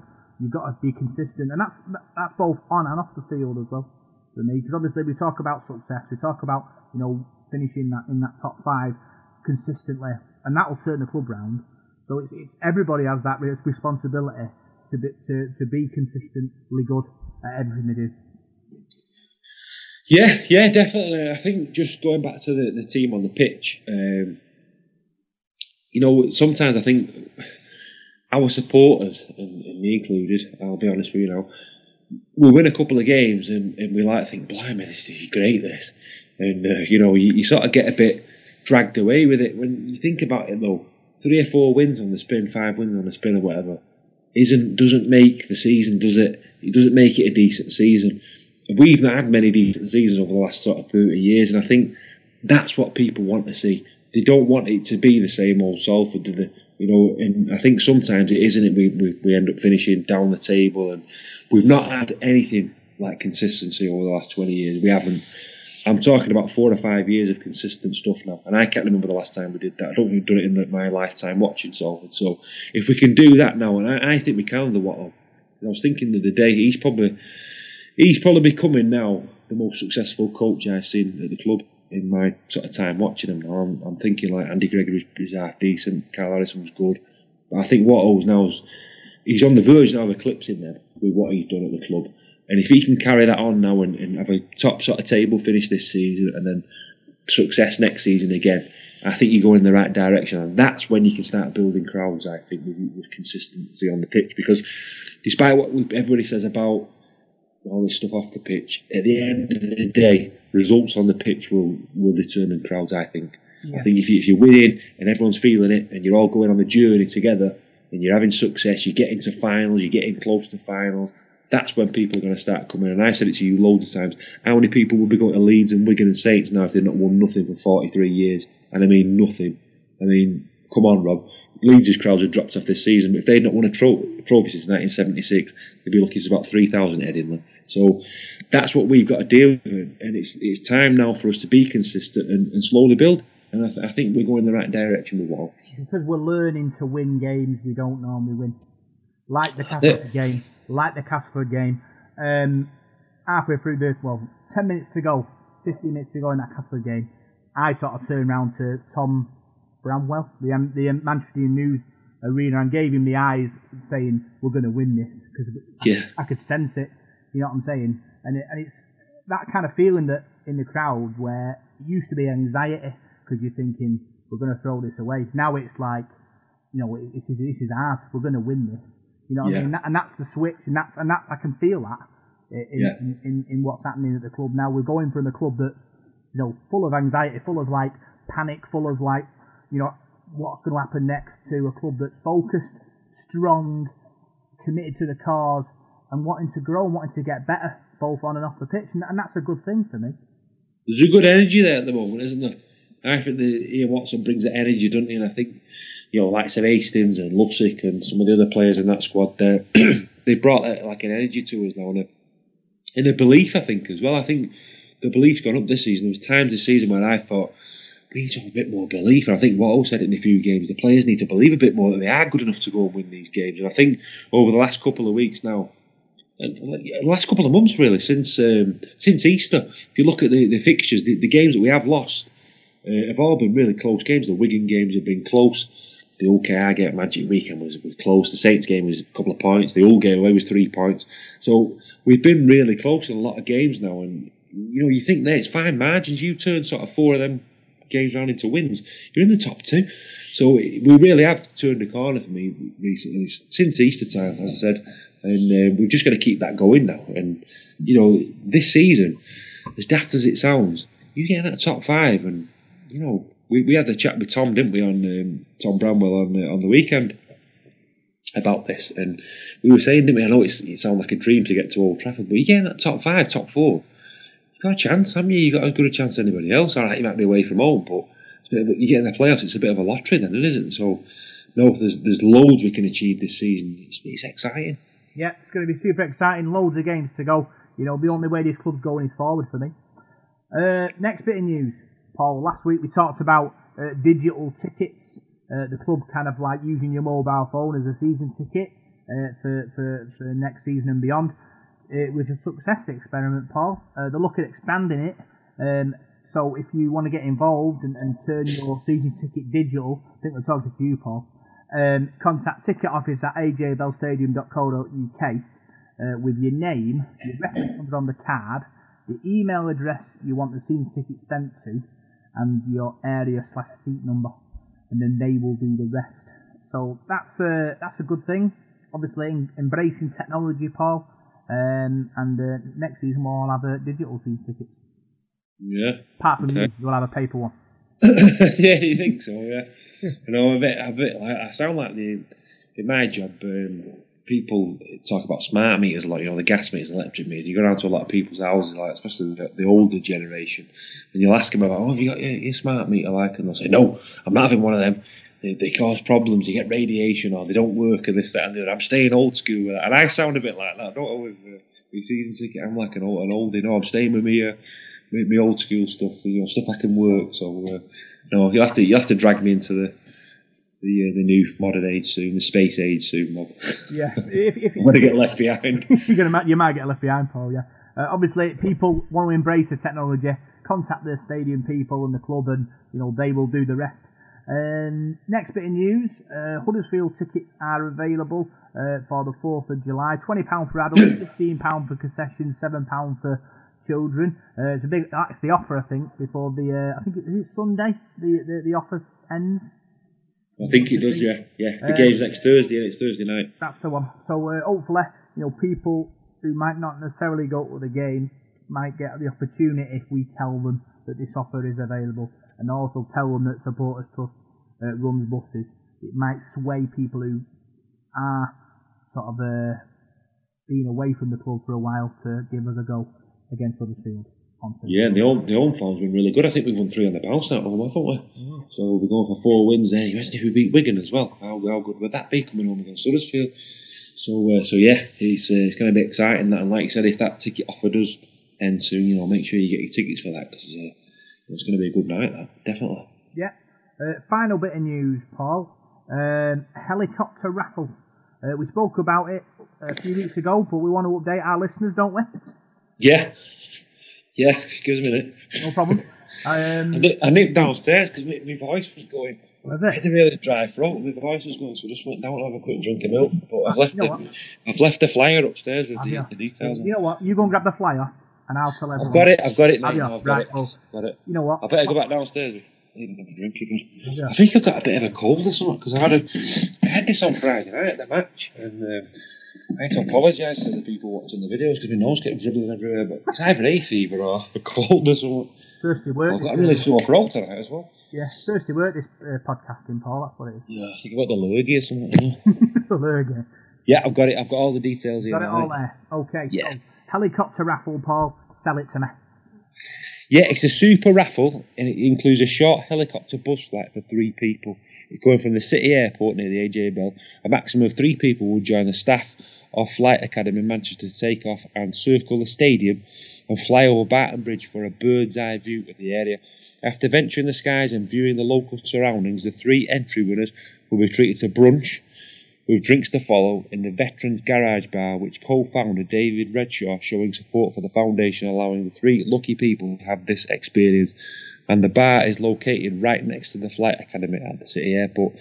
The next step of the trip will be to take you to the AJ Bell Stadium to watch the Salford Red Devils first team play the French Catalans Dragons team. This will include VIP tickets for the 1873 club, where a match day programme will be issued, which includes player profiles and squad numbers for both of the teams. During this time, there will be more drinks included, as the 1873 club does have a bar. For more info or to enter the prize draw, please contact the following: John Blackburn, and his email address is john.blackburn@salfordreddevils.net. That's all lowercase. Or you can phone him on 077 627 32790, or you can contact Shirley Bradshaw, and her email address is shirleybradshaw49@gmail.com, and her contact telephone number is 078 179 04217, and tickets are priced at £5 per ticket. It's a 16, you've got to be over 16 to do it. The draw date will be Thursday the 11th of July at midday in the museum at the AJ Bell Stadium. All tickets to be returned by 9 p.m. on the 11th of July. 9 a.m. on the 11th of July. All funds raised will go towards a replacement minibus. The winner will be notified at midday, as mentioned above. So what we'll do is, should we get that poster on the Facebook page again, on Twitter, so people can see it? Yeah, we'll get it on the Twitter. We'll get it on the Facebook. If I was one of the listeners, you know what I'd be doing, Paul? Now, I'd probably pause it, pause the podcast right now.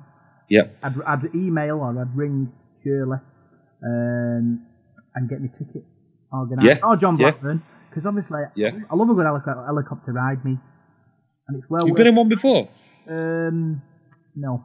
But I fancied it. Oh, you love one then if you don't do I know it's a good thing. I love seeing them fly about, and I know my dad wants. Yeah. My dad wants to go on one, so Right. I really do fancy it.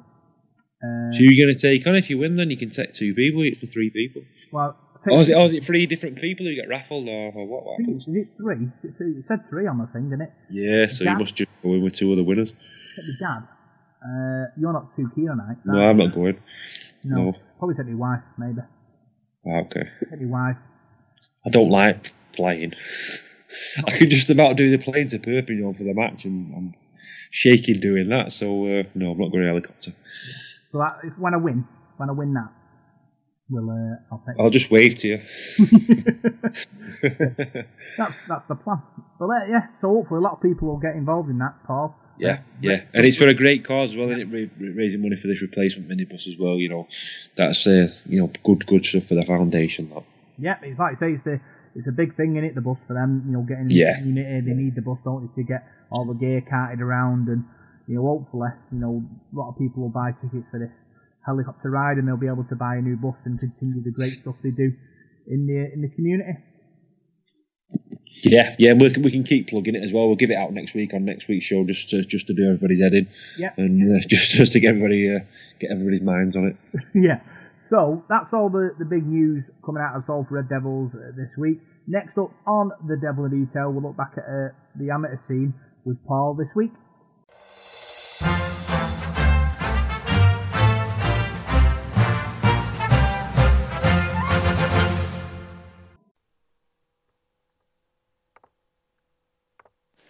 Well, here is this week's Devil in the Detail amateur report. We'll start off with the National Conference Leagues, and not the best week for our local. All 4 of them were beaten. There was no match for Saddleworth Rangers, but the rest of them all come up with defeats this week. Rochdale Mayfield were beaten in the Premier Division at home to Lock Lane by 30 points to 22. Coming back well in the second half, they were 18-6 down at half-time, but failed to overturn Lock Lane 30-22. That one finished. In Division 3, Drillington 56, Salford City Roosters 4.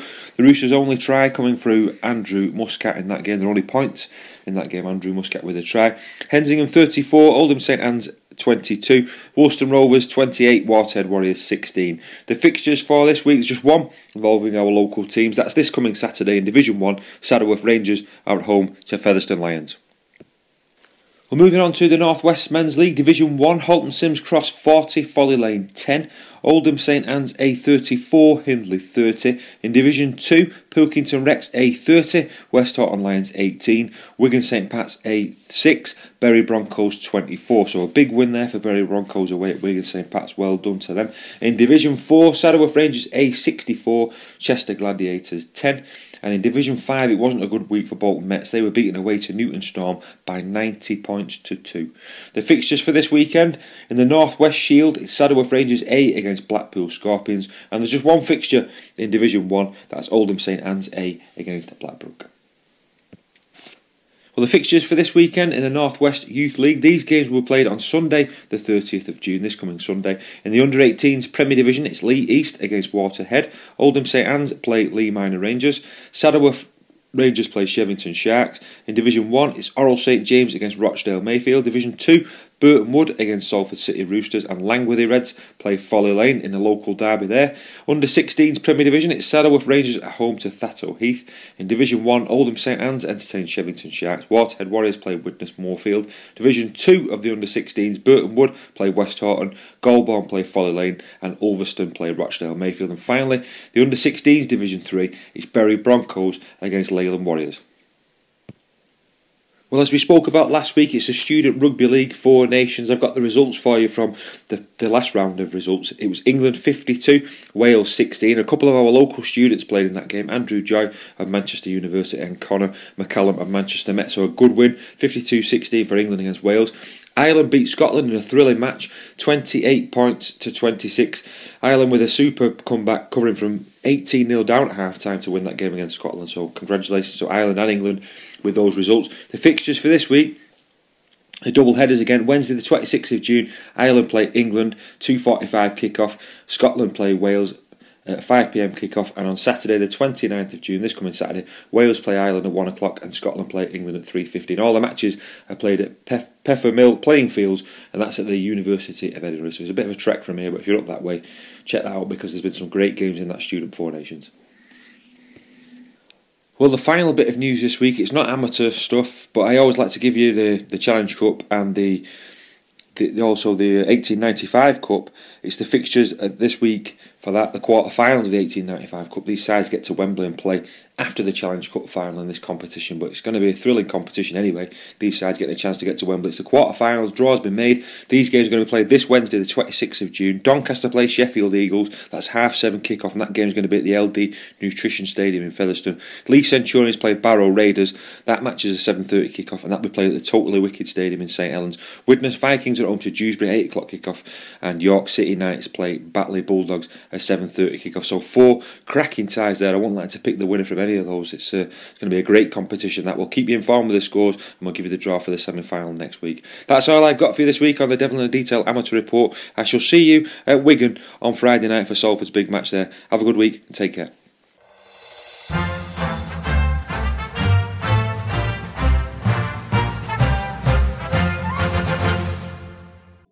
So, Paul, that was your amateur report. And next up, we're going to be looking forward to the Wigan game on Friday night.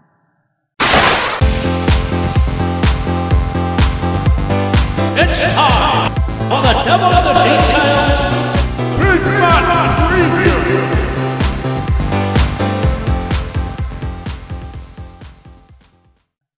So Salford Devils travel to Wigan Warriors on Friday, Paul. Fresh from 2 wins on the spin.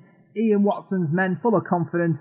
Big game. If we can turn Wigan over at home, that would be a massive, massive sign that we're moving forward. I think so, Rob. Yeah, it'd be an amazing victory if we could get a result there. I mean, let's say it right. Wigan and Old Mugs, they're the Super League champions, and all right, they've had a bit of an in and out season this time. Under a new coach, they've had a lot of good players go, haven't they? You know, losing Bateman and Ryan Sutton and Tompkins. They've lost some big name players there, haven't they? And it's took them a while to adapt. But if you look at their results over the last few weeks, they've really sort of come to the fore now, haven't they? They've played some good stuff. They've got some good players. They've got some pace. They've got a lot of international players in there as well. And you know that young lad Hankinson who played at Swinton, he's playing really well from in the centre. I know he kicked about 7 or 8 goals at Huddersfield last week and scored a try and played well. So you know, Gildart in there, Joe Burgess, Liam Marshall, some pace. George Williams, excellent player. Sean O'Loughlin, you know, he's getting on a bit now, O'Loughlin, but he's played really well the last couple of weeks. Looks like he's found his feet again. They've got a ferocious pack of forwards, haven't they? Really, really physical team. A side that, for me, like to mix it and like to play it really close to the bone. We're a very physical team, and you know, some of the stuff they do is probably bordering on, you know, outside the rules, innit? But that's the way they play the game. So I think it's going to be a very, very physical game, and it's going to be one where this game will probably be won in the pack. I think if you get on top of their pack and slow them down, and then your individuals like Hastings and hopefully Lala here can get involved, and Niall Levels and really take the game to them, because I think we can score points against Wigan, definitely. But just keeping them out, because they've got some very creative players, particularly that edge where Gildart and Greenwood, the big forward play, and George Williams, very good on that side. They've done us twice at home this season, so we need to be wary about that. We've just got to make sure we don't play Wigan Warriors the brand. We play Wigan Warriors the team. Because, yeah, they have got some good players, but they're not Wigan Warriors of old. And we've got some very good players in our ranks. And man for man, you know, we could really test Wigan. And I've got a big feeling that we're going to be able to, you know, put on a big show at Wigan and come away with a win.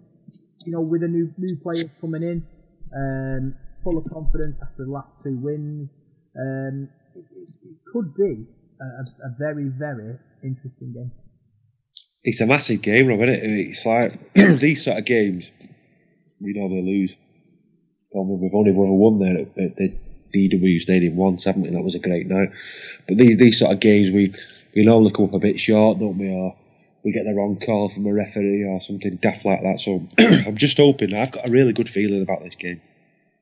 the players in our side there. Got some quality players, haven't we, all over the place? And I'm glad to see Ken Seals back in the squad this week, so hoping he's going to be fit. Guys like Josh Jones, they can cause problems, can't they? Hastings, Lussick, and the list goes on, doesn't it? So we've got a good spine now, and I think that's what's been mentioned the last couple of weeks. Our spine's played really well, and if they can all play well on Friday night and we can get on top, you've got forwards there doing the grafting. That's a Gil Dudson. If they can put their head down and work as well as they have been doing in recent weeks, we've got a massive chance of winning this game and going up to fourth in the table, and sort of fourth with nine games to go.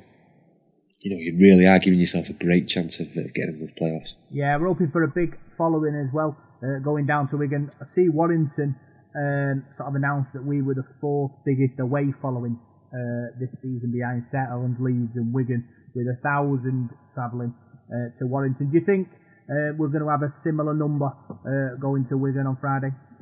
I'd like to hope so, Rob. I know that was Good Friday when we played at Warrington, and it's a great away trip going to Warrington as well, isn't it? It's not too far to go. I think our away followings have been good. I think they've always been good. Since I've watched over, we've always took a good following away from home, a hardcore following. We usually take a good following to Wigan as well. It's usually a Friday night, isn't it? It's not too far. I know it's busy on a Friday, but people go. It's one of those grounds, isn't it? You've got to go to Wigan, because we don't often win there. It's like Leeds. If you miss it, if you don't go on Friday, we win. When's the next time we're going to win at Wigan? It might be another long time. So, hopefully now, with this good form that we're on, we might be winning there regular. So I don't know, but I think we'll take a good following. I think there's a bit of a feel-good factor building after those 2 victories at home. We're in a bit of form there. Obviously, disappointing we've lost Rob Louis, but we've got the new guy coming in, and there's a lot to be positive about. And we've got a bit of momentum there now. I'm just hoping that the Louis factor doesn't sort of derail us now. I just hope it galvanises and we can kick on. What's the weather going to be like? Do I need my big coat, small coat? It's going to be hot, mate. It's going to be hot. It's going to be hot tomorrow. And it's going to be hot on Friday, I think. I've had a look at the forecast for Saturday, Sunday. It's about 30 degrees Saturday, Sunday, and I'm stuck in work. I've had 9 hours on both days, so 3 days. But, no, I'll have my aircon blaring. No, I don't think you'll need a coat on Friday night, mate. No coat. T-shirt weather. T-shirt weather. I'm taking mine anyway, because I've always got mine. Okay, T-shirt weather. Mark that down. T-shirt weather. Score prediction, Paul. I know you were close a couple of weeks ago with that. Sure. Christening you, kicking you goal. Close against Cass, mate. I said 24-16. It was 24-16 until he decided to kick that. I know. Bloody goal at the end. What was he doing there? He knew. Breaking Paul's heart, but it's one of them. Oh, no. So, you're in good form now. What's your prediction for the game against Wigan Warriors? Wigan 18. Salford 21. 21-18. Who's going to drop the goal? Lola here.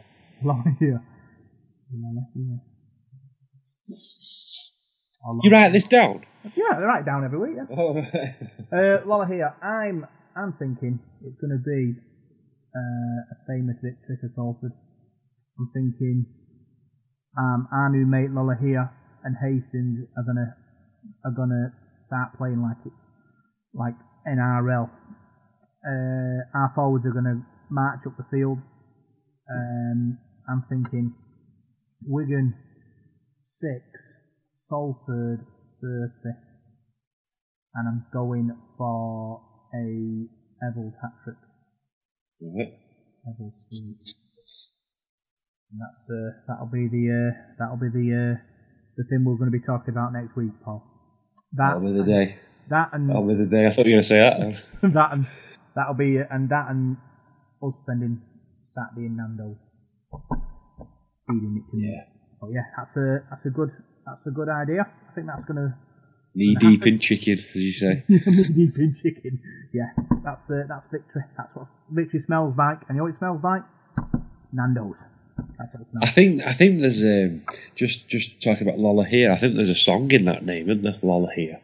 There's got to be like a song there that the crowd can come with, especially the Shed. They come up with some good songs, don't they? Recently, so I think there's a ditty there, isn't there, for him? We'll have to have a think about that. Anybody who wants to tweet us their ideas. We'll retweet the best ones, won't we, Paul? Yeah.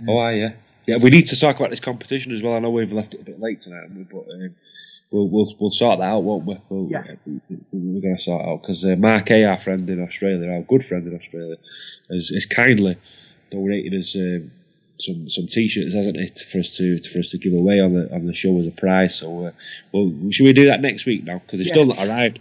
I've ordered them, but they've still not arrived. So when they come, we can get them on the show, can't we? And we'll sort out this quiz that we're going to do for the listeners. Yeah, sounds like a fantastic plan, Paul.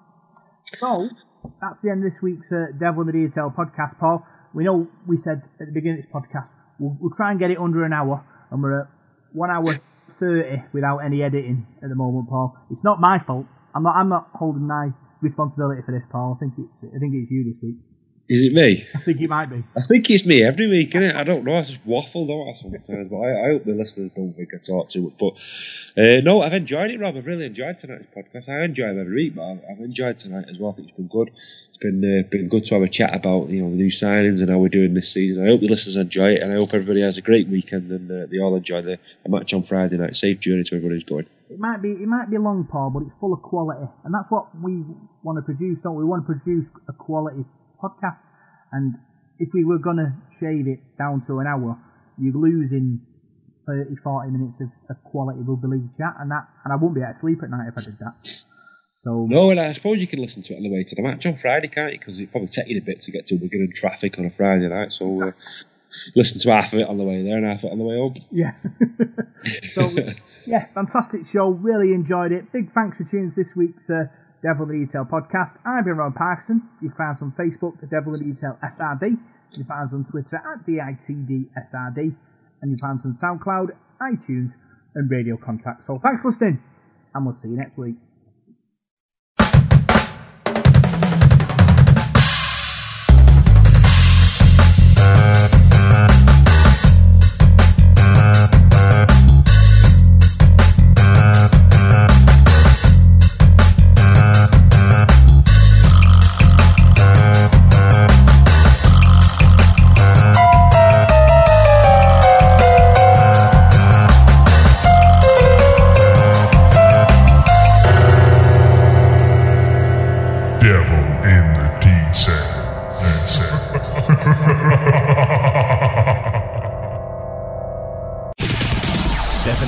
A week, 24 hours a day. Live Radio Contact.